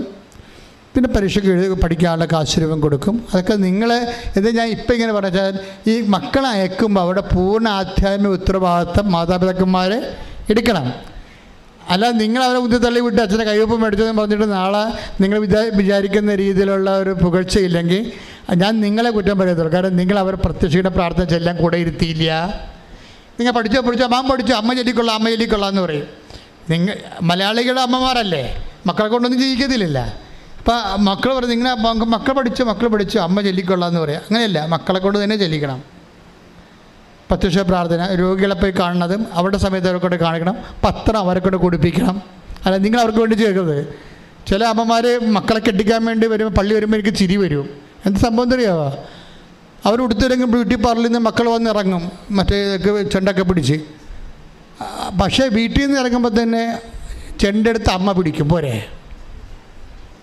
ചെണ്ടുണ്ടാവുക പിടിക്കണത്, അത് അമ്മ പിടിച്ചുകൊണ്ട് വരും. അപ്പം നമുക്കൊന്ന് സംശയിക്കുമ്പോൾ ആരാണ് മണവാട്ടിയെന്ന് സംശയം ഉണ്ടാകും. എന്ത് ചെയ്യാനാണ്? അമ്മമാർ കാണിക്കുന്ന കോപ്പറേറ്റീവരങ്ങളാണ്. അവസാനം വരെ ഇങ്ങനെ കൂടെ നിൽക്കും. അത് കാരണം എന്നാ പറ്റുക വെച്ച് കഴിഞ്ഞാൽ വെള്ളം കുടി മക്കൾ, ഇങ്ങനെ കുറേ മക്കളെ നശിപ്പിക്കുന്ന അമ്മമാരുണ്ട്. ഒരു ക്രൈസിസ് വന്നാൽ അവരെല്ലാം വീണ് പോകും. അപ്പോൾ അതുകൊണ്ട് ഇവിടെ ഈ മക്കളെ കൊണ്ട് തന്നെ ഉടമ്പടി എടുപ്പിക്കണം നിങ്ങൾ. അല്ല, ഉടമ്പടിയുടെ ഉത്തരവാദിത്തം നിറവേറ്റണം. അത്ര എനിക്ക് പറയാനുള്ളത്. പിന്നെ ബാക്കിയുള്ളവരെല്ലാം പ്രൊഫഷണൽ പരീക്ഷ നിങ്ങൾക്കറിയാം. സാക്ഷ്യങ്ങളിലൊക്കെ നോക്കുമ്പോൾ അറിയാൻ പറ്റും. ഇപ്പം ഞാൻ ഒരു സാക്ഷ്യം പറയാൻ ഒത്തില്ല. മെറിലിൻ്റെ സാക്ഷ്യം എന്താണ് ശരിക്കും പറഞ്ഞാൽ 25,000 പേരുടെ ഖത്തർ എയർവേസിൻ്റെ ഇൻ്റർവ്യൂവിലാണ് മെറിലിന് യാതൊരു പെർഫോമൻസും നേരത്തെ പ്രാക്ടീസ്ഡ് അല്ല. പക്ഷേ അമ്മ നോട്ട് ബൈ മെറിറ്റ് അവളെ ഏറ്റെടുത്ത്. ഭയങ്കര സാക്ഷ്യമാണത്.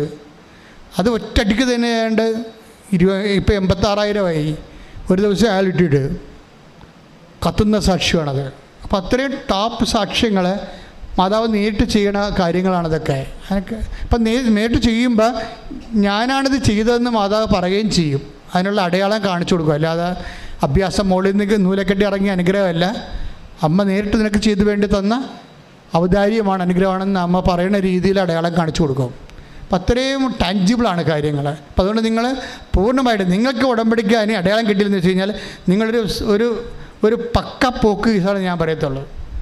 കാര്യം ഇവിടുത്തെ വെറുതെ ഇന്ന് ഒരു വിശ്വാസമില്ലാത്ത ഈ ക്രിസ്ത്യൻസ് പോലും അല്ലാത്ത ആൾക്കാർ ഒറ്റയടിക്ക് വന്ന ഉടമ്പടിയുടെ വലിയ സാക്ഷ്യങ്ങൾ പറയുമ്പോൾ ക്രിസ്ത്യൻസ് ആയിട്ടുള്ള ആൾക്കാർക്ക് ഇതുവരെ അടയാളം കിട്ടുമെന്ന് പറയുമ്പോൾ അവർക്ക് കാര്യമായ എന്ത് തകരാറുണ്ട്. അതാണ് നിങ്ങൾ. അപ്പം നിങ്ങളുടെ കാര്യമായ തകരാറ് എന്താണെന്ന് നിങ്ങൾ നോക്കണം. നിങ്ങൾ അവശേഷിപ്പിക്കുന്നതിനെ ഊതിക്കത്തിക്കുക തന്നെ ചെയ്യണം.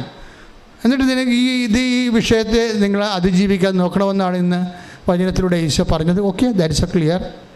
നമ്മൾ ആ സമാപന ആശീർവാദം മേടിക്കാൻ പോവുകയാണ്. പിന്നെ നമ്മുടെ അമ്മയ്ക്കൊരു ഭവനം, എൻ്റെ സ്വന്തം പ്രാർത്ഥനാ മുറി പ്രോജക്റ്റ് ഏറെക്കുറെ ആവശ്യത്തിന് ആൾക്കാരായി. ഇപ്പോൾ ആൾക്കാർ തന്നുകൊണ്ടിരിക്കുന്നത് മുഴുവനും അതിനു വേണ്ടി ഉള്ള നേർച്ചയായിട്ടാണ് തരണത്.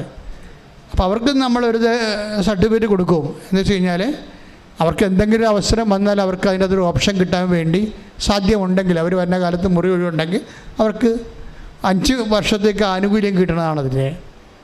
പക്ഷെ അത് നമുക്ക് ഗ്യാരണ്ടി ഇല്ല. കാരണം ഇപ്പോൾ ഓൾറെഡി ഇപ്പോൾ ഉള്ള ആവശ്യത്തിനുള്ള മുറികൾക്ക് ആളായി, ഓൾറെഡി 5 വർഷത്തേക്കുള്ളതായി. അപ്പോൾ അവർക്ക് സർട്ടിഫിക്കറ്റ് നമ്മൾ ഇഷ്യൂ ചെയ്യും. അപ്പോൾ നമ്മൾ ഉടനെ അത് ഒന്ന് സെറ്റായതിനു ശേഷം സർട്ടിഫിക്കറ്റ് ഇഷ്യൂ ചെയ്യാനിരിക്കുകയാണ്. പക്ഷേ എങ്കിലും മാതാവിൻ്റെ ഒരു വലിയ പ്രോജക്റ്റാണ്. അവിടെ വേറെ അവിടെ റോസറി പാർക്കുണ്ട്. അതുപോലെ തന്നെ അതിൻ്റെ ഇൻഫ്രാസ്ട്രക്ചർ കറക്റ്റ് ചെയ്യണം. അതിനൊക്കെ ഫണ്ട് ആവശ്യമുള്ളതാണ്. അപ്പം ആർക്കെങ്കിലും മാതാവിൻ്റെ ശുശ്രൂഷയ്ക്ക് നേർച്ചയായിട്ട് എനിക്ക് ആ ശുശ്രൂഷ ചെയ്യണമെന്നുണ്ടെങ്കിൽ നിങ്ങൾക്ക് ആ നമ്പറിൽ ഓഫീസിലോട്ട് ബന്ധപ്പെടാവുന്നതാണ്. അങ്ങനെ അതിന് വിളിക്കേണ്ട നമ്പർ 9447696815. വിശുദ്ധ വാരത്തിൻ്റെ കാര്യം പറയാം. വിശുദ്ധ കാര്യം കഴിഞ്ഞ കൊല്ലം അങ്ങനെയായിരുന്നു. വലിയ വ്യാഴാഴ്ച, വെള്ളിയാഴ്ച, ശനിയാഴ്ച കൃപാസനം ഓപ്പൺ ആയിരിക്കും. പക്ഷേ ഉടമ്പടി ഉണ്ടായിരിക്കുന്നതല്ല. കാരണം തീർത്ഥാടകർ വന്നിറങ്ങി കുരിശിൻ്റെ വഴി നടത്തി പോകുന്ന ഒരു മൗന പ്രാർത്ഥനയുടെ സമയമാണ്. അപ്പോൾ വലിയ വ്യാഴാഴ്ച കൃപാസനം ഓപ്പൺ ആയിരിക്കും. ഞങ്ങളുടെ 1-2 സഭ കൂടെ ഉണ്ടാകും. പക്ഷെ പ്രത്യേകിച്ച് ആരും കാണത്തില്ല, ഓഫീസ് വർക്ക് ചെയ്യത്തില്ല, പക്ഷേ ഉടമ്പടി ഉണ്ടാകത്തില്ല. വലിയ വ്യാഴാഴ്ച, ദുഃഖ വെള്ളിയാഴ്ച. അപ്പം ദുഃഖ വെള്ളിയാഴ്ച ഞാനും അച്ഛനും ഞങ്ങളുടെ പള്ളികളിൽ പോകും. പക്ഷേ പിന്നെ വലിയ ശനിയാഴ്ച അപ്പോഴും ഉടമ്പടി ഉണ്ടാകത്തില്ല. പിന്നെ ഈസ്റ്റർ ഞായറാഴ്ച ഉടമ്പടി ഉണ്ടാകത്തില്ല. അപ്പം എപ്പോൾ വലിയ വ്യാഴാഴ്ച, ദുഃഖ വെള്ളിയാഴ്ച, ശനിയാഴ്ച, ഞായറാഴ്ച. ശനിയാഴ്ചത്തെ കാര്യം ഒന്നും ഇപ്പോൾ പറയണില്ല. കാര്യം കഴിഞ്ഞ കൊല്ലം ശനിയാഴ്ച ഉടമ്പടി ഉണ്ടായിരുന്നു. അത് ഞാൻ അടുത്ത ദിവസം പറയും. കഴിഞ്ഞ കൊല്ലം ഉണ്ടായിരുന്നു, കഴിഞ്ഞ മുമ്പത്തെ കൊല്ലം വലിയ ശനിയാഴ്ച ഉടമ്പടി ഉണ്ടായിരുന്നു. അപ്പം അത് തീർച്ചയായിട്ടും അതിപ്പോൾ ഈ സ്റ്റാഫ് അവൈലബിൾ ആകണം. അവർ ചിലപ്പോൾ അവർക്ക് ലീവില്ലാത്ത ആൾക്കാരാണ് ഇവിടെയുള്ള സ്റ്റാഫുകളെല്ലാവേ. അപ്പോൾ നമുക്ക് ഒരു പരിധി കഴിഞ്ഞ് അവരുടെ കുടുംബത്തിലും കാര്യങ്ങളില്ലേ. അതുകൊണ്ട് പെദ സംവിധാനം ചിലപ്പോൾ ഉണ്ടാക്കും. നമുക്ക് നോക്കാം. ഇല്ലെങ്കിൽ ഞാൻ ആ സമയത്ത് അറിയിക്കും.